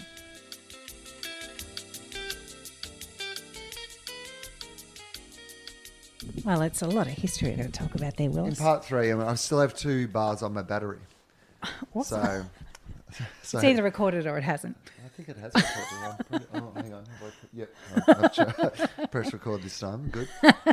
All right. So, which brings us, I mean, to be honest, I could talk to you for hours about all those times. But Yeah. before we move on, we were going to move on, but now I've decided to delve back in. What do you just remember about? Go grab your drink. You go grab your drink. It's an awkward amount away from you. There we go. We've barely started part 3. We're warming up into part 3. What are your memories of like just that time? Because I'm thinking of that time of the cheese shop and that time of, just Melbourne seeming such an incredibly vibrant, exciting place, to be doing comedy, the last days of The Last Laugh, and, that venue was still going, and, there was a real excitement, with Fleety and Morgan and, Morgs. Judith and Sue Ann and Yeah. Gibbo and, what are your memories of that time of people you were watching and people you were seeing and people you were excited by? And Anthony Morgan was so amazing to watch him perform. And I remember if he was on at the cheese shop, that was right in the middle of when he was doing the film pieces with Denton. Yep. So he just couldn't have been bigger at that time. And he was so out of control. So you'd see him on stage and that audience would hang on his every last breath. And sometimes it just didn't pay off. I've said this before on the podcast, and I hope that it's never taken in the wrong way. It's a turn of phrase that I am proud of, which isn't entirely accurate. I will Right. say it first and then I will contextualize it because I say it often on this podcast. But Yeah. to describe Anthony Morgan, and you've touched on it at that time, I often say to people that 8 of the 10 best gigs I've ever seen in my life are Anthony Morgan gigs, and Yeah. 10 of the 10 worst gigs I've ever seen in my life are Anthony Morgan. gigs. Yeah. And that's not true. Of course, like Anthony Morgan at his worst was still so much better than most Yep. people at Yeah. their best. Like the reason I say it is that was the nature of what he was doing at the time. Absolutely. Was just swinging for the fences in a way that I'd never seen. He was willing to take risks. And so when I Yeah. say 10 of the 10 worst, what I mean is that he never, when it was going badly, decided I'm going to stop. No, he never exploring bailed. whatever Never. this is, or I'm going to jump onto something else. But No. like, well, this is what it is. Yeah, I'm going And to this is drive now this gonna bastard be- into the ground. Yeah. What is happening, and I am not going to try to change that from happening. If anything else, I'm going to lean into it happening more and more. And it is one of the great disappointments in my life. And I don't know this to be true. I just have picked up over the years that Anthony isn't. I'm not Anthony's favorite person, or what that he. Anyway, I get the impression that he's not. He's a whatever for whatever reason. I don't think he I don't would think feel there's that any way. particular reason, but it's like for whatever reason. Yeah. Maybe I'm representative of something that, he has a big issue with, and all Yeah. those sort of things. And Yeah. I acknowledge and understand and care not to explore why it would be, and think it's entirely up to him. But He's a gentle old soul. but now. I could not be who I am without Anthony Morgan. He Absolutely. is one of the most influential Yep. people that has ever Yep. stepped on a stage, in my opinion. And I agree. At my best, I still know that, at his best, Anthony Morgan was fucking miles ahead of whatever it is that I'm trying to do. And He was ahead of himself. Yeah, ahead of himself again. Another one of Yeah. those people who probably, yes, absolutely, was ahead of himself. And genius, just a genuine. You can actually use that word in Yeah, its most I genuine agree. sense. Yeah. He was a comedic genius, Yeah. and Just a glorious thing to watch. glorious. Just watch the glorious is such a good word. and Glorious. watching it from the back of the room, watching the trajectory of it, whether it was going to take off and hit or whether it was going to smolder and burn, and he was just going to stand over its corpse and keep digging. That was so fucking brave. I remember seeing him at the cheese shop one night do this bit, and I can't remember, again, you can never remember the lines or the whatever. No, I yeah. just remember that essentially it was him describing performing oral sex on a woman, which in itself could just be such a terrible choice as a thing to do on stage. And I still remember it just being like, it blew my mind. It was just so, at once so, like, it's like when you hear for the first time that Paul Kelly, the singer, is a real root rat. Like, and you go, oh yeah, I get that. I get that now. Like, your songs are all sexy and shit, and you're like you love those old school sort of poets who all have like heaps of lovers and stuff. Of course you are. And it had that sort of poetry to it, yeah, Anthony. Like, where you were like, this is sexual, and it's like, but at the same time, it's really funny. You're really funny, and you're in the middle of this. Anyway, do you remember John Herevim? Oh yeah, so I didn't see John as much as I would have. You've just described John, as well. That he was absolutely. Without him, Miss Itchy would never have had the guts to be born. He made us. This is my Me Too moment. No, I take that back. He made us do the most uncomfortable, hilarious, dangerous gigs because he said it would be funny. He made us go to what's the word? Like a demonstration against this rural politician, but it was just us. It was just him, me, and John. And he was so fucking out of control. He said to us one day, it was the precursor to Miss Itchy, we're going to do a triple act. And because he had this big bushy beard. And he said, we'll be, I know, the three beards. So he wore an orange bag on his head and his dumb little terry toweling shorts and his thongs, because he went everywhere in fucking thongs in the middle of winter. It didn't matter.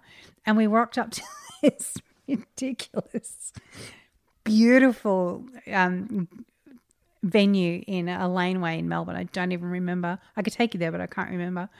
And it was, really posh and really beautiful. And we went upstairs and John's in his fucking terry toweling shorts and his thongs and this beard that's got pistachio shells in it. And he's talking at 1,000,000 miles an hour because that's how he operated. And the bloke said, oh, I'm sorry, not like that. And John just looked at him and said, don't you know who we are? We're the Three Beards. We hadn't performed before. And the guy was so fucking bamboozled by, this, of course you know who we are, that he escorted us in and helped us steal stuff on the way out. Oh, my God. Yeah, no, John was Christ. Yeah, if not for him, we wouldn't have done half the shit we did. He, like Sean Cullen would, and Phil Nicol and the boys would set you up to do things on stage. John said to Linda and I once, I want one of those big cornettos, the big cornetto signs. So for months, Linda and I tried to steal one.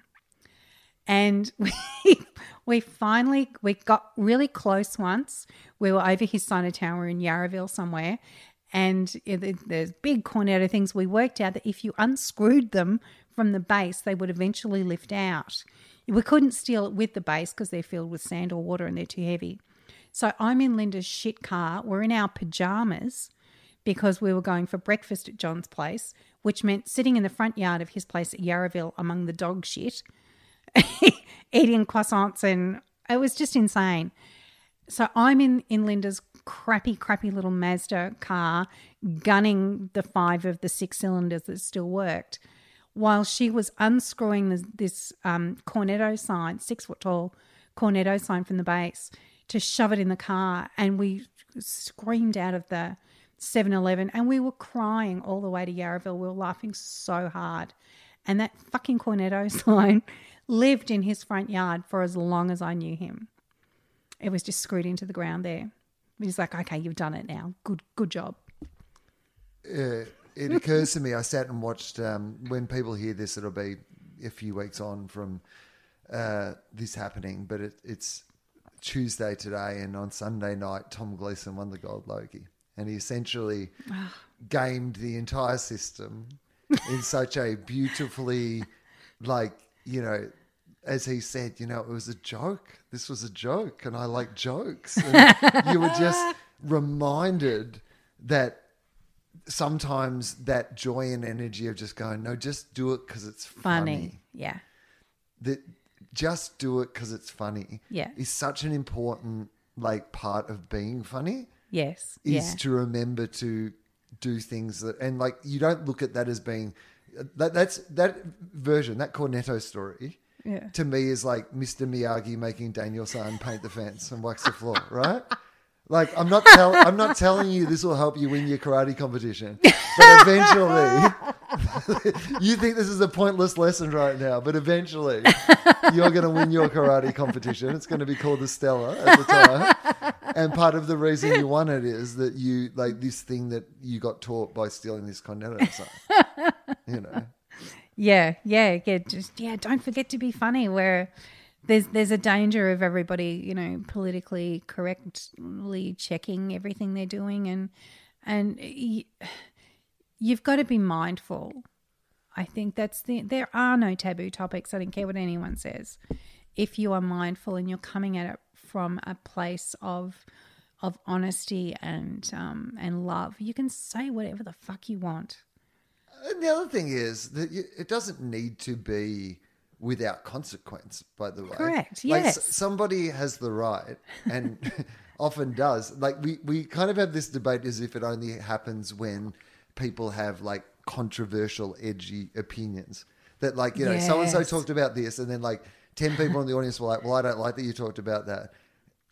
There's 10 people in the audience, in every audience, who don't like what people were talking about. Yeah. Like, when I'm making fun of Jordan Peterson in my show, I guarantee you there's 10 blokes in that audience who love Jordan Peterson who are offended by what I'm talking about. You know, like, and I can guarantee that because Jordan Peterson has empowered them to contact me and let me know that I'm a snowflake cuck or whatever. Oh, nice. So the point being that, you know, we've become two things, I think, when you talk about that, which is, I understand that comedy should evolve. It absolutely should. And if we're not having a discussion about topics that are appropriate or not appropriate, like if comedy is to be of its time or saying something about the time in which it lives, even if that thing isn't directly about the time, then it needs to understand the times in which we live. And you operate outside that vacuum, then of course you're going to get left behind. Absolutely. Right? Yeah.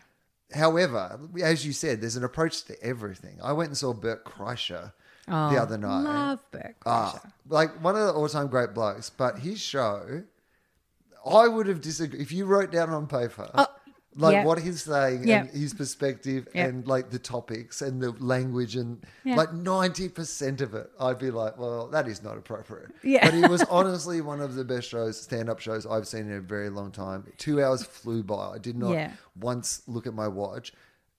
And he was doing something in that room that I'm sure there'd be some people in that room who had an issue with. Yeah. But I honestly sat there and was like, this is some of the most powerful comedy I've ever seen in my life, because he not only breaks taboos, but he flips taboos. Yeah. Like, he's a bit, I watched it, and the one thing that I kept thinking was it reminded me of South Park. South Park clip everyone who deserves to get a clip. Yeah. You never know quite what side. You'll know, this is the topic they're exploring. I'm not quite sure from any moment which side of this topic they're on. Yeah. I've got no... I feel like, they feel like they're on my side. Oh, no, they're not on my side again. You know, and it was certainly that as well. And it was talking to an audience of people who, like, it was done with such joy and such intelligence and such, you know, he is so warm that the way that it was presented, like, in another person's hands, I would have hated that show. Yeah. But in the way that he had presented it and the obvious level of intelligence and construction and, you know, the fact that he was clearly trying to provoke you. And I just found it incredible. And I've not been to a show. He performs for people who don't know without a shirt on. Yeah. So he comes out like a wrestler, rips off his shirt and starts doing a show at Hamer fucking Hall, you know, the Arts Centre in Melbourne, Hamer Hall. This beautiful venue, you know. And then I've never been in an audience that has a more spontaneous like standing ovation. Wow. Firstly, everyone went up to the point where you were just like, obviously the people who aren't standing have had some sort of serious leg injury. And they were right. That's It so was awesome. But He's so great. he's the Powerful. sort of person though that he did this really funny thing on stage because he talked about being on the project, talking about the a period period party, party. right? And how suddenly you had all this people online going, "Hey, Bert's an ally. Don't come down on Bert. You know, he's late, blah blah." And he was like, "Oh, don't." He goes, "I'm not normally someone that people call an ally, you know." It's like, it's weird to be on that side of it. And you're like, but it's so true because he'd be the sort of person that if somebody says you can't say this anymore, you can't say this anymore, and you just had a blanket ban to things that you can and can't say, Yeah. then there'd be a lot of his show that you could not say. Yeah. Whereas I would argue every day for that what he said was powerful and transformative and provocative and Oh, look, I think brilliant, he you would know. double down and just keep doing it too. Yeah, but such a joyful performer. You can't not be swept up in that. I mean, but skilled as well. Like that was the Absolutely. structure and intelligence Yeah, yeah. on the routines was, yeah. So, We keep wandering off the topic, don't we? yeah, we did. So, no, I wanted to talk about comedy a little bit more. I'd like to get your thoughts on comedy. All right, let's talk about now though. Let's talk about real estate because, is like I don't know. Is that an interesting transition from comedy to real estate? You said to me earlier, and I'm not sure that I knew this previously, that there'd been real estate in the life always. Always, yeah. So I was saying before the joy and the drive I had for doing Miss Itchy and those early days of, you know, that stand-up scene and wanting it, just having to do it, having to be in it. I feel that way about real estate too. I'm absolutely obsessed. I retain stats that are useless for everyday life, but I remember properties. I have an innate recall. do you know for where stuff that I've fascination seen. came from originally? Probably from mum and dad, just going, you know, I was of the generation, or, you know, we're at the same age, of, you know, you save and you buy a house. You save and you buy a house. That's what you do. You save and you buy a house. So that had always been a gentle drumming in the back of the head. So that absolutely seeped in. And actually, when I started doing stand-up, I was doing my agent's rep as well. And then the stand-up sort of, well, actually it was pre-stand-up, was when my brother was on the big gig with the Dougs.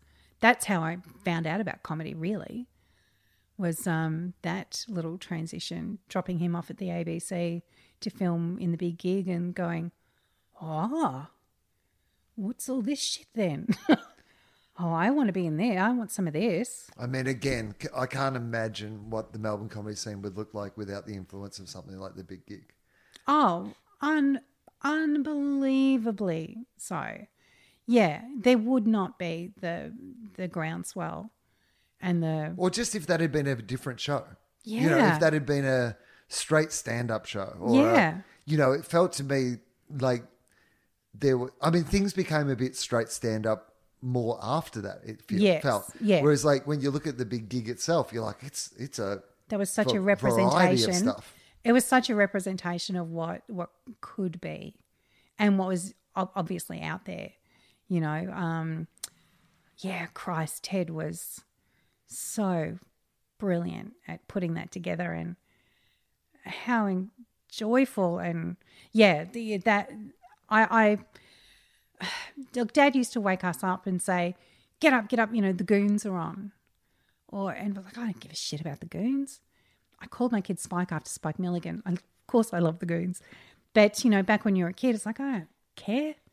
Get up. Monty Python are on TV. Come watch. So that comedy, weird comedy had been in my life from tiny. So that's, you know, it's his fault. Clearly, but also the real estate thing was also them just going, you know, you knuckle down and save and you buy a house. That's a freedom. I think that's a representation of setting yourself up and being free. So I have always deeply obsessed and, you know, have made some really good and lucky choices. But the thing was, I became the person that, you know, if somebody was looking for a house and couldn't find it, ask Faye. And I still have a 100% strike rate and I'll find it. So after the comedy thing fell apart, after the sort of second round of Miss Itchy, when we realised, if we're going to do this shit, we need to do it full time. I don't want to do it full time. Linda's like, I can't. I'm too old. I'm too, you know, I got other shit to do. I want to paint. I've got my art. I had kids then. It was different for me. I couldn't go on tour. I couldn't leave them for And that's months. what it would have taken too. Yeah, absolutely. Like it would have taken, you know, a real concerted effort. Absolutely. And that ship had sailed. The bottom line is that ship had sailed. So my darling husband, Ben, said really sweetly, for fuck's sake, please go and get your real estate license and do the thing you love. You loved comedy. You talk about this more. So just go and do it. And that was revelatory. I was like, oh, of course. But of course, absolutely. Yes, that's what I'll do. So that's what I did. So how does that start out? How do you, like, I mean, I don't know much about what happens, you know, how you qualify. Like, I know how to start out in comedy. Is there some real estate open mics or something? You hang out at Joe's Garage with Adam Richard and Will Anderson all day and all night. No. You go to. I went to the. Actually, I called. Jodie J. Hill, who's another comedian. Yes. Who was famously partnered with Joe Stanley, and she did radio and worked at the ABC. She worked with Recovery, and she hosted a cooking show and blah blah blah. I knew that she had gone into real estate too, so I called her and said, I need to pick your brain. So we met up in Northcote. She just said to me, go to the REIV, finish your agent's rep, and work. Just go and work in an agency. So that's what I did. And I went down. I knew my first job interview, they said, what do you want to do? And I said, I think I want to be a buyer's agent, which is what I am now. But I said, I know that I've got to do all the other stuff. First, I've got to get my full license and know what I'm talking about, not just what I think I know I'm talking about. And why a buyer's agent? What is a buyer's agent? Buyer's agent is the agent that works for the buyer. It's a fairly new-ish concept in Australia. It's par for the course in the US. If you're selling a house, you call an agent, you hire the agent, they sell your house, you pay a commission. A buyer's agent does the same sort of thing. You hire a buyer's agent, they take a very small, like an engagement fee, and then you agree on a price range that you're looking in, and you lock down a commission rate within that structure. Some agents work differently. That's how I do it. I'll put a cap on it, say, here's what it'll cost you for me to buy your house. And I go and do all the negotiations. I do the inspections. I hold your hand from beginning until the end. Because this is such a huge decision in people's lives. It's massive. But it's one that it's hard to get experience at. Yeah, totally. Because if it works out okay, you just do it. You do it. And then once, maybe twice. Yeah, exactly, right? Yeah. And so you don't really have much capacity to sort of know what you're doing. And it is so... I mean, I think that every aspect of life needs one of these, by the way. Yeah. Moving to another country... Yeah. I think if somebody wants to set up a business whereby their business is being like a moving to another country agent, it's like you can hire me for the first month or whatever you're in the country, and we'll make sure you get all your papers, you signed up to all your things. This is how things work. This is how blah, blah, blah. Because working out all that stuff on your own, particularly just even going to a country like America where you think it's pretty similar. It's not at all. No. And no one really knows how anything works and will tell you. The idea that you could just like pay someone to be part of that. Is anyway, every aspect of life should have like work. I would love if at the office, like, because what happens on your first day of work is you go in and you meet like 80 people. Yeah. And like you forget like 75 of them. Yeah. And then for the rest of the time that you work in that workplace, you have to politely say hello, mate, to somebody that you don't know who they are or what they do. Yeah, if there was someone whose job it was for the first 2 weeks to answer any questions, you go, who's the guy near the phone? Who's the guy who's always cooking bacon? What's his name? What's Bacon Guy's name? What does he do? Explain to me what Bacon Guy's job is. Oh my God, I've always been that person. Yeah. So yeah, yeah. So that's really what it funny. is. Like, I mean, yes. Like It's a house concierge. We have wandered around my house today, and We I've have. gone and I've said, "This is what's not working. What do I do about that?" Because often you don't even know where to start. You're like, "What do I?" No. I don't even often know which person to call for stuff. Yeah, I'm like, yeah. "Well, that's got wires and water. like, pipes." Who do I call? Do I call a plumber or an electrician? Is there like a plumber-trician? Yes, there is. Yeah. See, I don't know. I'm concentrating on coming up with dick jokes. Can't know everything.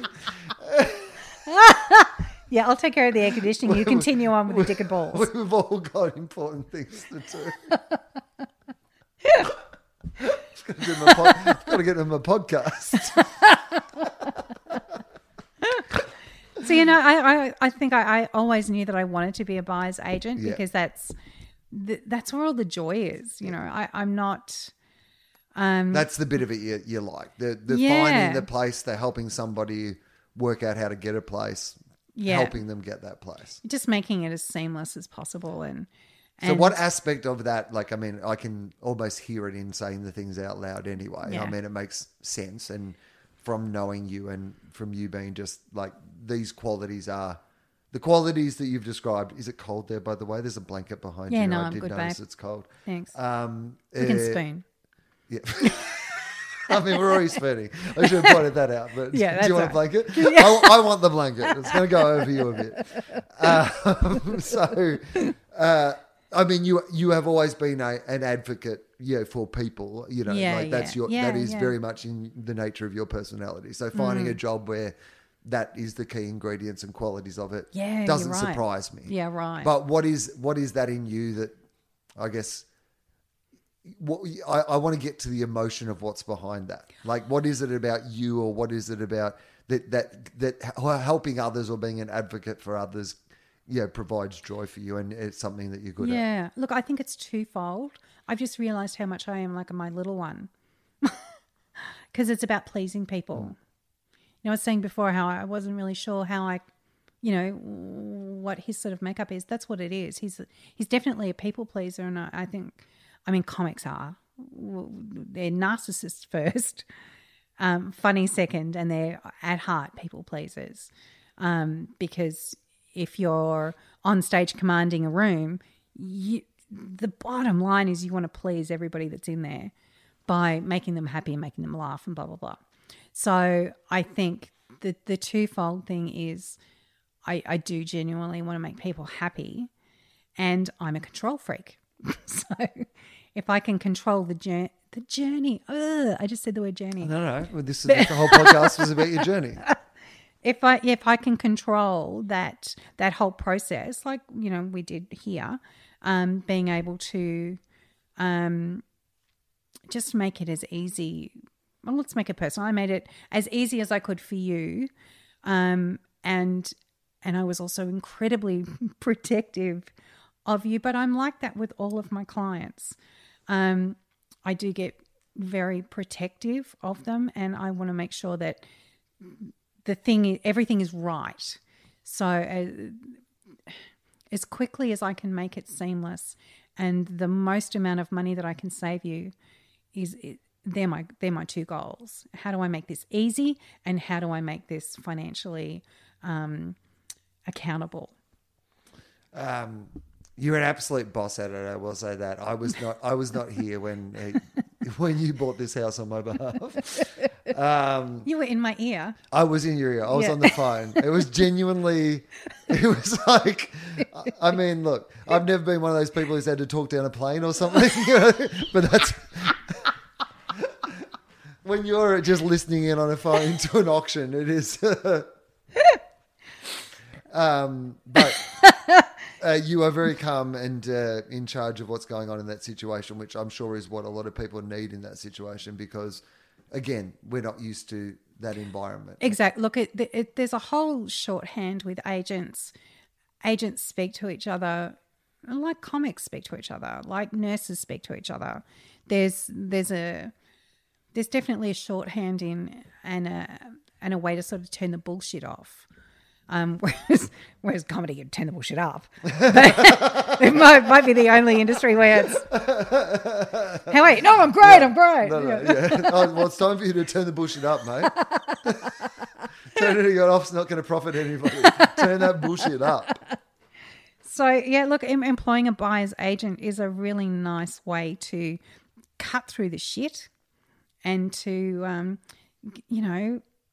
it's all that time-consumingness of looking for a house. It's absolutely overwhelming. And you'll look at 50, 100 houses is not unusual for people. I get a checklist. I find out what you want. And then I give you a short list and go, here's the best of what's out there. And here's some stuff that you might not have even considered. But I think that knowing you, this might be a good fit. So let's have a look at those too. And so how do you find that out about people? Like, what's your approach to getting a sense of what it is that, somebody wants more than what they say they want? Because often, when we say what we want, we're just parroting the sort of things that we've heard we should say what we want as opposed to actually what we really want. Yeah. Look, I think being a performer, that never goes away. Once a show off, always a show off. People have an idea of what an agent is and what a real estate agent is and how they speak. And they're the enemy when you're looking for a house. The agent's the enemy. It's like, you're just going to fucking screw me over and take all my money. So by the time I engage a client in, as a buyer's advocate, we have a very different relationship, and they know just 5 minutes after meeting me that the experience they're going to have is going to be very different to anything that they have anticipated or have seen before. So just making it very personal, and I get very personal and just ask questions and listen and observe. And, that's where, being a comic, again, that shit doesn't go away. You do read people and you do listen to the subtext of what they're saying. And so I can generally find out a huge amount of information in a really short amount of time. So, yeah, it's a good shortcut. You're right there, darling. I'm going to go to the bathroom again. I'm not going to turn off the recorder this time, so people can incidentally hear it. While Will's gone, I just want to say... Do you want me to do gargling noises? Yeah, could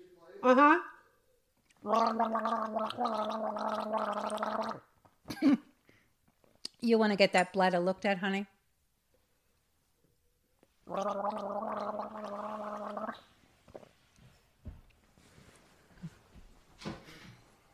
It shouldn't sound like gurgling when you wee. You know what the worst thing is? Because it's been a 3-bathroom break now. 4. It's been a lot anyway. Sometimes there's a period of time in the day. So because of the nature of my work and whatever, I have a sort of coffee regimen very early in the morning that I try to balance out with water. So often by the time we're recording, which is just after lunchtime, this is my period of time in the day where all the damage that's been done early liquid-wise decides it needs to expel itself out of my body. So there's been the occasional podcast that doctors have got in charge, in touch and gone, oh, you shouldn't be peeing that much. You've got a problem. And they're like, how do you sleep? And I'm like, oh no, I sleep through the night. I was just literally there's 2 hours of the day where I need to be reasonably close to a bathroom. I don't think we're 25 anymore, Will. No. I mean, how is that for you? Starting a new career, is one thing, but you're starting it at a point in your life where I should be established. Yeah, absolutely. And I'm boldly aware of that.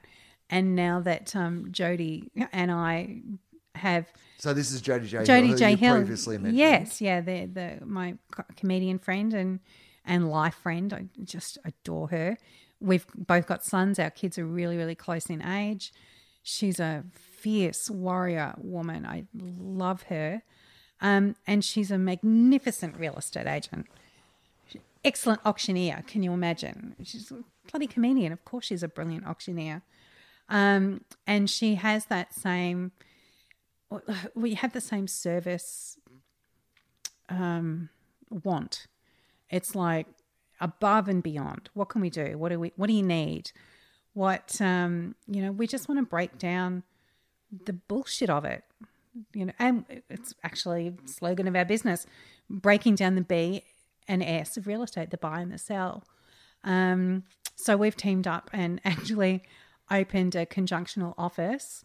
I'm separate. My business is called Lush Real Estate Advocates as a buyer's agents, and Jodie has got She Sells, and together we have She Lords, which is a leasing company. So we're also renting houses out as well. But and of course we decided to start this business at the very bottom of the housing market, just dragging its ass across the carpet. Well, yeah, I think they, I joke about this occasionally on the radio, but I think they identified when the market essentially started to crash downwards, and it was the week after we bought this place. So we couldn't have been more like just before. Oh well. It wasn't. Look, this place. If they could have just put it on sale 3 weeks later, I reckon we would have picked it up for a lot less. And I tell you what, 3 or 6 months before, you would have paid another $500,000 for it. Yeah, it was crazy. But so, what made you want to go out? Well, the two of you work together on your own. If that makes sense. Yeah. We do. We work together. We're open and transparent is our byline, because as a buyer's advocate, I have to be 100% independent. That's just a legal requirement. If I have for instance, we had a client just a little while ago. I had a buyer client that was looking for a particular thing, and it turned out Jodie actually had the thing. So I just took my hands off and pushed them over to Jodie and said, she will give you the same service and love, and I will take no commission. Because I can't be more open and transparent than that. And then when you do something like that, people are just blown away that you've been ethical. And it shouldn't be a surprise, but I know that it is. And look, real estate agents have a terrible reputation, and there are some real dodgy sharks out there, but there's some really lovely ones too. But for us, creating our own business was to be able to give this completely unique, personalised service that you can't do when you're constrained under a bigger network where, I know we don't do that here. It's like, well, I do. I want to retain these clients for life. They're going to come back to me, All of my business is word of mouth, all of it. So people have to have a good experience for me to get more work. So that's why we decided to hell with it. We can do it. How hard can it be? I mean, how hard is it? Is it really hard? Oh my God. Because I feel like... We can share a sandwich again for lunch, can't we? I feel like everything's really hard for a start. Like, I think most things are really hard. The hairdresser that I go to has recently, he was like the young star hairdresser of a much bigger sort of, groovy hairdresser place. And he eventually has gone out on his own. Yeah. And it's, I think half of it's really great and glamorous. Yeah. And if I catch him occasionally on a day when he's done the books, it's like you can... It's fair to say I could play. It'd be easy to play poker against him. Yeah. I really feel like I've ridden the highs and the lows of setting up a new business. Well, Joe, we had to do by law. We have to do a compliance audit once a year, and that's where you pay someone to come in and tell you how badly you fucked up. And the thing with real estate is, if you fucked up, there's huge fines that are leveled against you personally as a person, as an agent. Right. So you have to be ethical and you have to be clear, and you've got to keep clear records. So that part of it we've always known about, but this is our first time actually having to do it. So I was talking to Jode on the way in here this morning. We're just closing a listing in the city. So we're a little bit of business. And then she said, all right, no, that's fine. I'll go and complete our audit paperwork. And no, you go have fun with Will. That's fine. Yeah. And just remind him, I got him Cocoa Pops that one time. Yeah. So I don't know what that is, but she's all right. But yeah, look, starting a business, like you said, when we should be established, had we, had better impulse control, we would have started this, back in the day, and we'd have a large multinational on our hands by now, and we'd be doing very well. But look, but there's also got to be some advantage to, and I've even said this about comedy. I don't think there's ever too late to start comedy. No, I agree. Your life experience can be your virtue. Your fast forward, Yeah. The fact that you're an adult, and I look at somebody like Luke Heggie and see how quickly he's sort of getting it right. And I think a lot of it has to do with the fact that he's had a life working real jobs, and he's got a family, and those sort of things are just, he has an experience that he brings to the table that isn't just, he's not just the kid mucking around. Yeah. Doing his job. And I can imagine with real estate that there's probably something to be said about the fact that you are both people who've established lives and had other lives. Yeah. Those skills are quite relevant. Some of them, at least, those skills are quite relevant. Totally, yeah. And that you are not trained of the system as much, though. Yeah. Because you two might be very different people. If it's the fact that you haven't been in real estate for the last 20 years in some ways that makes your approach interesting and fresh. Yeah, and true. That you do say, well, we do it like this because we haven't had 15 years of people telling us that we can't. That you can't. Yeah. Yeah, you're right. Yeah. Look, I mean, I went through Harcourts. Jodie worked at McGrath and Barry Plant. And so, we've come from big box agencies, which are fine if that's what you want to do, but it's so not what we wanted to do. You just don't get to just immerse and make it your own. Second day of first day of doing the REIV course to get my agent's rep back whenever was property management. And I remember putting my hand up about half an hour in and went, I am never doing this shit. This is awful. And the rest of the room were like, oh my God, we've only been here 30 minutes. But I thought, this is appalling. I'm never doing this. There's way too much legislation to remember. This is just fraught with, I'm going to jail, I'm going to jail, I'm going to jail. I'm never doing it. So then we opened this agency and I said, well, we need a property management arm. That's the actual value of the company is our rent roll. So, fuck, we're going to have to do property management.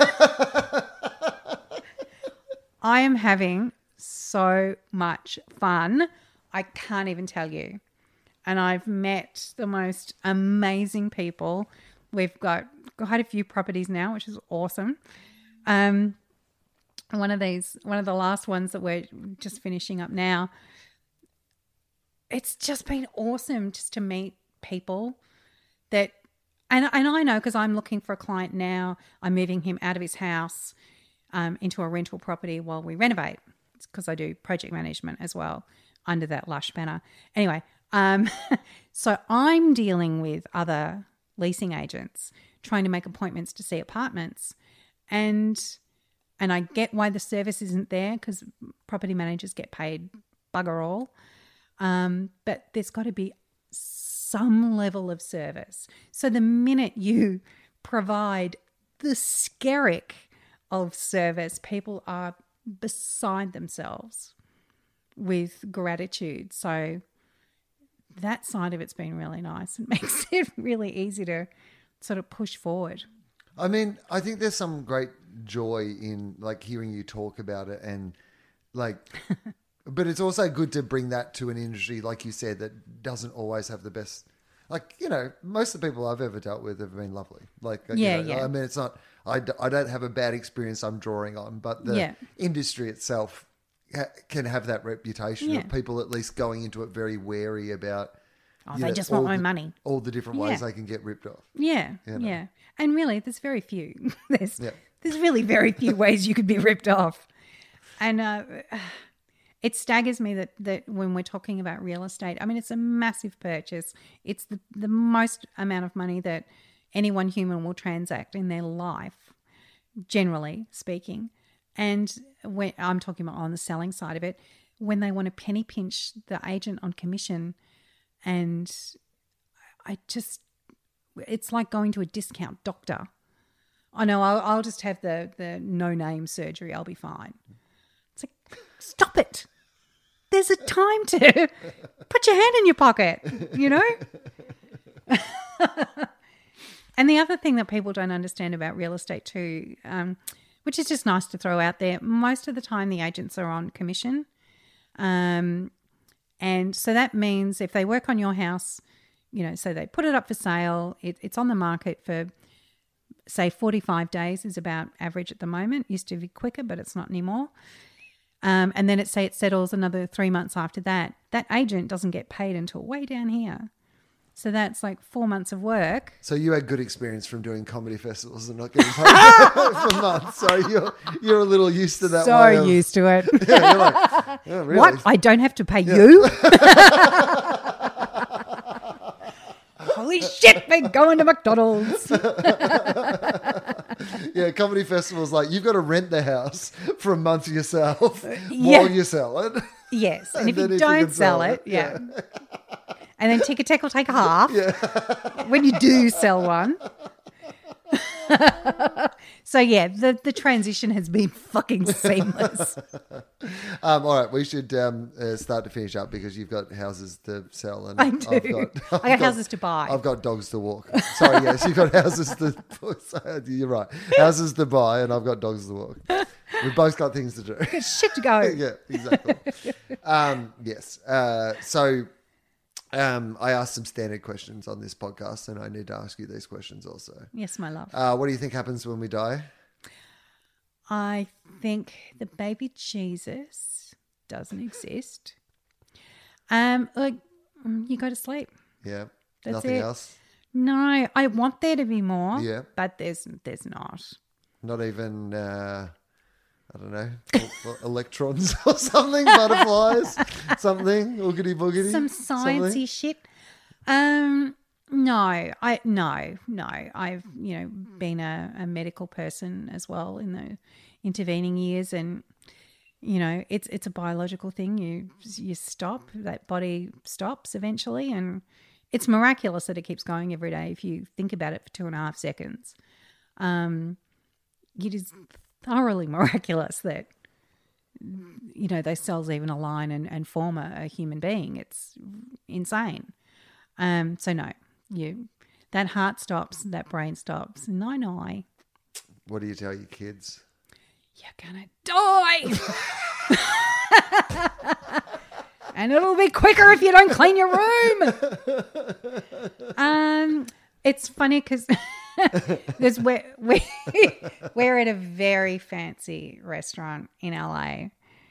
Oh, no, it doesn't matter where we were. Anyway, with Spike, the older one, and we'd been having, just general discussions. And the waitress came around with a tray of, I don't even remember what it was. And she said, would you like? So I said, no, thanks. But she asked Spike as well. And he just looked at her with his little cherubic face and he said, no, thank you. We're atheist. I stopped the conversation that was happening over here and I went, excuse me? What has he been listening to and what have I said to somebody? But it was just, no, thank you. We're atheists. I thought, oh, you divine little creature. And she was completely confused and just sort of wandered off back to the Right. kitchen. So I'd obviously spoken to him about, religion and stuff. But fast forward a couple of years and he's at Kinder. And it was a gorgeous little progressive inner city Kinder, and it was fabulous and I loved it.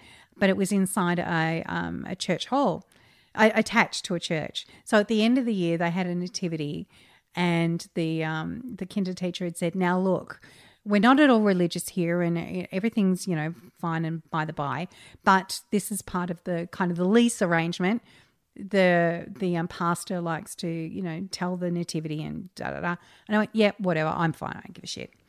So he's got the big fuzzy felt board and he's going through all the things and he's telling the story about, Mary and Joseph, and there was a star in the east and yada, yada, yada. And he whacks this fuzzy felt thing up on the board and he says, "And what could they see in the sky?" It's the archangel. And my little cherub with his blonde curly hair stands up and goes, "It's a bat." And I snickered and I thought, yeah, it does look like a bat. And the priest made the mistake of going, no, it's an angel. And Spike went, no, it's a bat. And he doubled down and said, "No, it's an angel," to which the chorus of children went, no, it's a bat. Well, it is a bat. It's clearly a bat. What are you talking about? It's an angel. It's a bat.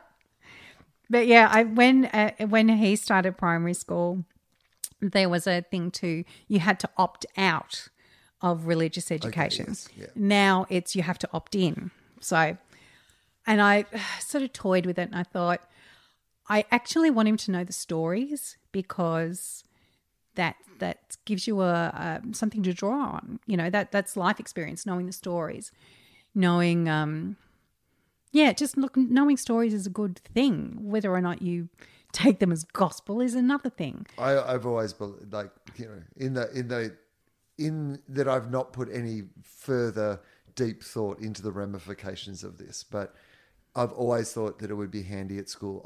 I'll put it this way. Yep. What I would have loved if instead of my all that time that was wasted on religious education in my education, that if I had done a course called What People Believe.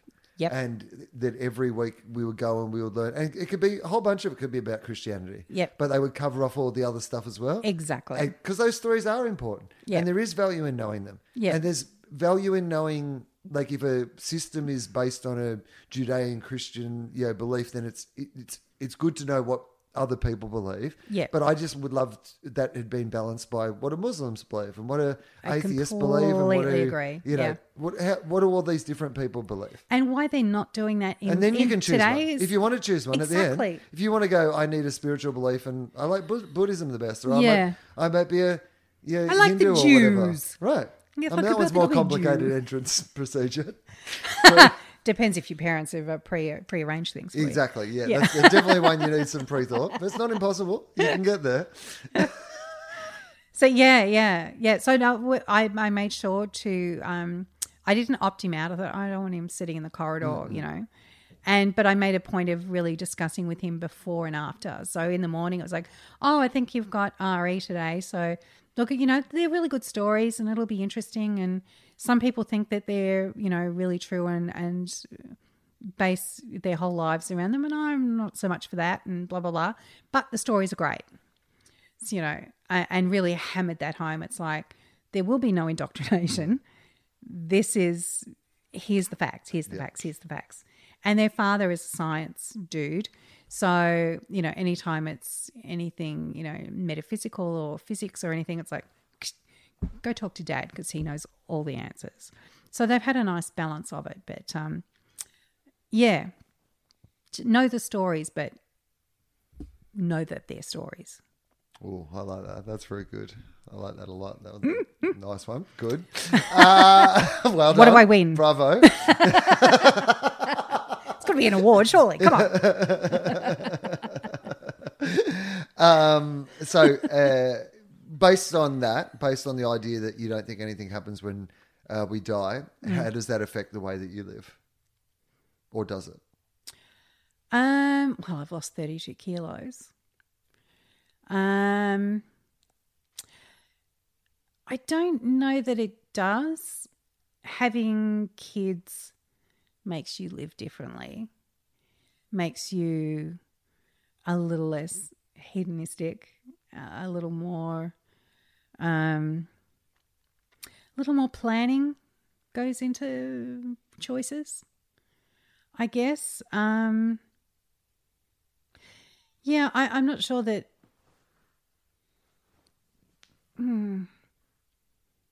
Yeah, I don't know.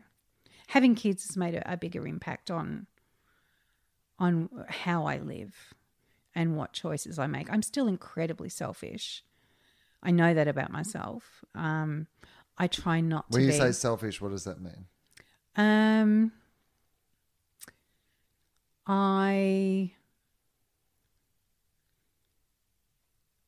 What do I want before anything else? What do I want out of this? And I don't know where that comes from. I had massive surgery when I was 11 and had, right from my sort of earliest memory, had known that was coming my entire childhood. Whether that had a little sort of skew on it. I was never special. I was never coddled. I was never, babied around it. Mum and Dad were always really, well, this is what it is. Suck it up, sunshine kind of deal.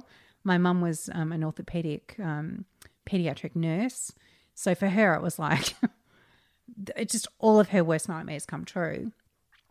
That thing that she'd, nursed around was now happening to her kid. I think if I sort of poked around in there a fair bit, I'd probably go, maybe that's why I'm selfish. I hate to lose. I'm incredibly competitive. So I think that also ekes in there a bit. It's also what makes me a good agent because no one else is going to beat me. So yeah, I know that I'm selfish and I try not to be. My husband wears the bulk of it. Bless him. And that's unfair on him. Yeah. What is your greatest strength? That I'm incredibly selfish. My greatest strength, I don't give a fuck about what other people think. It's funny because it probably negates the answer to the next question, but I often like to ask people, do you think that anyone has a misconception about you? Oh, yeah, I know for a fact that people have misconceptions about me. There's a myriad of answers there. One that I won't say here, but we've talked about in the past. Yeah, I don't know. I mean, I truly don't really give a shit what other people think. And by, what other people think, I'm talking about people that don't matter to me. Right, yeah. People that aren't in my inner circle, the people that I care about. Like if you thought I was an asshole, they would kill me. I wouldn't have invited you on the podcast. I would have made my way in here anyway. You know that. I love this house. Yeah, but I could not be recording. and we've managed to make it 2 hours in, still on those two battery 2 hours if I leave in the toilet break. Just the one that we recorded, not the other two. I can probably take out the kids start at the beginning then. No, it all stays in. No edits.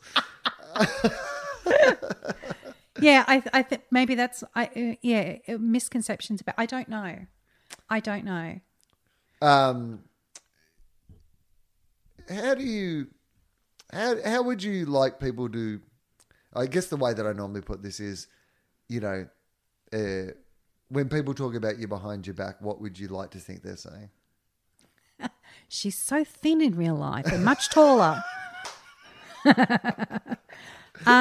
If they're talking behind my back, I would like them to be going, she was really funny. Or we're talking about bad stuff. No. The point is what you hope they would be saying. What do I hope they're saying? I don't care what they are saying. Oh, and by okay. the way, that's like what I want to play is what would it make you feel good? What's my legacy? Or it doesn't have to be, because it always feels when I ask these questions like, when you die, how would you like to be remembered? But I don't even want it to be like that. I just like, what would it make you smile to think that somebody was saying behind your back? Funny's currency. Funny's currency in our house too, and it always has been, which I think is why my kids are so quirky. And funny is currency. If you can make somebody laugh, and the stuff that I was doing was not part of the pack, that I was a little bit out of the box, a little bit hanging over the edge there. Hero's a word that gets bandied around. Legend. Great. Taller and thinner. Immortal. Taller and thinner is amazing. Smelled vaguely of walnuts, as Tim Harris might say.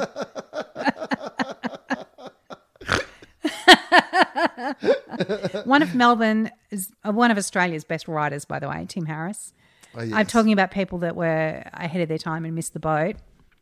God, fuck, there should be a statue somewhere for that man. Yeah, Amazing. and he would look very good as a statue. Oh, very divine. statuesque, in real life. Amazing. In fact, would not surprise me if I later found out he was an actual statue that had come to life through some bit of mystic skullduggery. He just sort of walked off his place where he'd been observing life. Exactly. He's some fancy statue in the middle of some, near a fountain somewhere. Yeah. And for 30 years he'd been observing life, and then he one night got struck by lightning or something and came to life and just wandered. Well, he and Tim Ferguson knew each other right at the beginning. Oh, is that right? And started together. Yeah. So, Tim's roots go way back to those Canberra days. And okay. amazing. The final question is Yes, my love. the time machine question. So, okay. You get a time machine, right? Yeah. Now, you've got some choices. You can go back to a time in your life. Yeah. You can go back to any time in history. You can go back to a time in your life and have it over, or you can go back to a time in your life and just be an observer of something that happened in your life. So they're your three choices. You go back to some point in history and just experience it, or so you Bill and Ted's it, or you go. Only if I can be Keanu. Or you go, or the baby Hitler. You can go and kill baby Hitler or whatever. I don't give a shit about baby Hitler. Or you can go back to a moment in your life, change it. Have a do over, or you can go back to a moment in your life and observe it. Yeah, I would go back and not marry that shitbag that I married the first time. Yeah. And you just go, everything else will still work out okay? Oh, yeah. Yeah. Yeah. Yeah, I don't need to mind You're not one of those ones that. who's like, I don't need to go through that terrible shit. No, fuck to that get shit. to this place I that had plenty of other shit to worry about. That's fine. Yeah, there was plenty of other grit to make this. This pearl. Yeah. I can go back to the spinal surgery and the childhood and the Yeah, I've got some paint to draw on. Yeah, I don't plenty. need some extra. I don't need that. We're good here, mate. Fucking Thank asshole. you. Yeah. Okay. Don't need any of that shit. So just get rid of that. Yeah. All right, good. I like that. I think you might be the first person who's actually been honest enough to. There's been a lot of, I wouldn't have got to here if it wasn't for. Fuck that shit. Yeah. I would have been a better version of me. Yeah, no. Nothing in that. No, nothing. Nothing good is in there. I love it. No. I love that answer. It is honest and truthful, and it is brilliant. This has been such a great pleasure. Tell people about their business if someone's looking to buy a house. Yes, if you're looking. Good target market for free podcasts. Yeah. Guys. You're saving your money, so. No, yeah, exactly. And look, I mean, becoming increasingly, obviously, emblematic. Emblematic. That's what I was looking for. Emblematic of the changing nature of our society is, as you mentioned, we grew up in an era where the Great Australian Dream, they used to call it, own your own house. Quarter acre block and a picket fence. Yep. And if you get a house and you pay for your house, your life will be okay. That was Yeah. basically the kind of... Absolutely. That was the inbuilt thing that said, if you can get a house Yeah. and pay off your house, you'll have enough money to get through life. Yeah. Was kind of the inbuilt part of that deal. Absolutely. Now we live in a world where a lot of people who are listening to this podcast may never feel like they will ever have the opportunity to buy their own totally. house. And society may even change in a way that means that is much less valued because it is much less achievable or attainable. Yeah. But in the meantime, if you want to buy a house... While I've got you. While you don't know any better. My business is Lush Real Estate Advocates. Our Jodie and my website is Lush RE Group, Real Estate Group. She is shesells.vic.com. If you're looking for a selling agent, she's just the best. If you're out of area and you're looking for a vendor advocate, that's also what I do. So I will work with you to choose an agent and make sure that the campaign goes smoothly and you get the most money. And if you're looking to buy, I'm a buyer's agent who will go in and get you what you want for the least amount of money that we can possibly spend. So, and look, buyer advocacy is not just what rich radio guys do. It can be really affordable, and I will work with any budget to make somebody's dream come true. That's what I'm here for. Yeah, I will say that I've used that system twice now in my life, and I mean, yes, I was either rich radio guy you were talking about. Because the way that I'm stumbling around this question, you would wonder how any of that... Life is certainly not fair. If old Mumbly Joe in the corner over there who can't fucking formulate a sentence is a rich radio guy. But we were talking about this before, I'm just completely hopeless and without knowing where to start on this. And most people don't. Most people are. Yeah. And that's the point. If you can get... For the biggest decision, the most money you're ever going to outlay on your life, don't leave that to being... Like, if you have a capacity and you understand how it works and you have an interest in that, absolutely, 100%. Yeah, go But if for you're it. like a dumbo like me, who's like, this is one of the probably once or twice in my life I'm ever going to do this. Yeah. Like, it is the one time where it's like, hey, it's probably worth someone in. employing a professional who knows what they're doing. I don't know. It just seems sensible that in this system where everything else is arranged against me, you could have someone on my side who I can trust. Yeah, that's the big thing. It's just knowing that you've got someone in your corner that's... I tell my clients, I buy like I'm buying for myself. And, I mean, you know that. I still live here. Yeah. Well, we did wander through the house and do an inspection. I've done a couple of, celebrity. See, I'm no longer a comedian, but now I sell to comedians who I buy for comedians that had more tenacity than I did. But less life skills. Yeah, way less. It's the perfect arrangement, I know, to be honest. Genius. What's a good target market? Idiots with heaps of money and no life skills. Actually... I bought for Joel Creasy, which is common knowledge as well. But we went to do an inspection, and he said, "Is it going to fuck it up if I come too?" And I went, "Yeah, look, probably. Just send Jack, who's his very, very beautiful boyfriend." And I called him back and I said, "I'm clearly kidding. Of course, come, but just wear a hat and keep your head down and shut up." And so he came along, and I'd managed to keep the agent away from him. I said, no, I'll bring them up in the lobby. Everything's fine. And because they were running late, the agent came down in the lift. Joel and Jack arrived, and he's wearing the hat and he's doing all the right things. But then we get in a lift that's smaller than the toilet.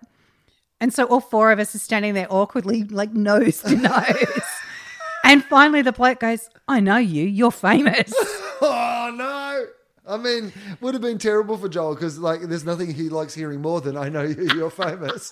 But this was the one time where... The joyful part of it was, at that time, he had 3 TV shows on the run. So he was on 7, 9 and 10. Yes. And Joel goes, "Oh, yeah, probably." And he goes, "Oh, you're..." And the agent's going, "I know you. You're a comedian." And I looked at him and I went, "You're a what?" And Jack and I are standing arm in arm. And Joel's got a beautiful joke in his stand-up where his boyfriend is incredibly beautiful.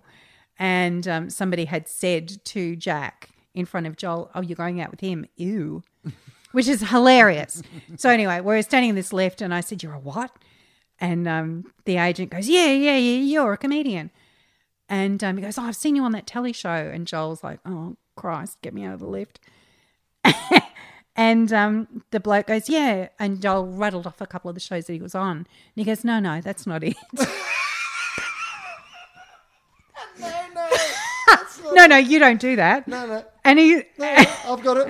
And he says, "You're in the jungle. Get me out of here. The celebrity, get me out of here." And I looked at him and I looked at Jack and I went, "Ew."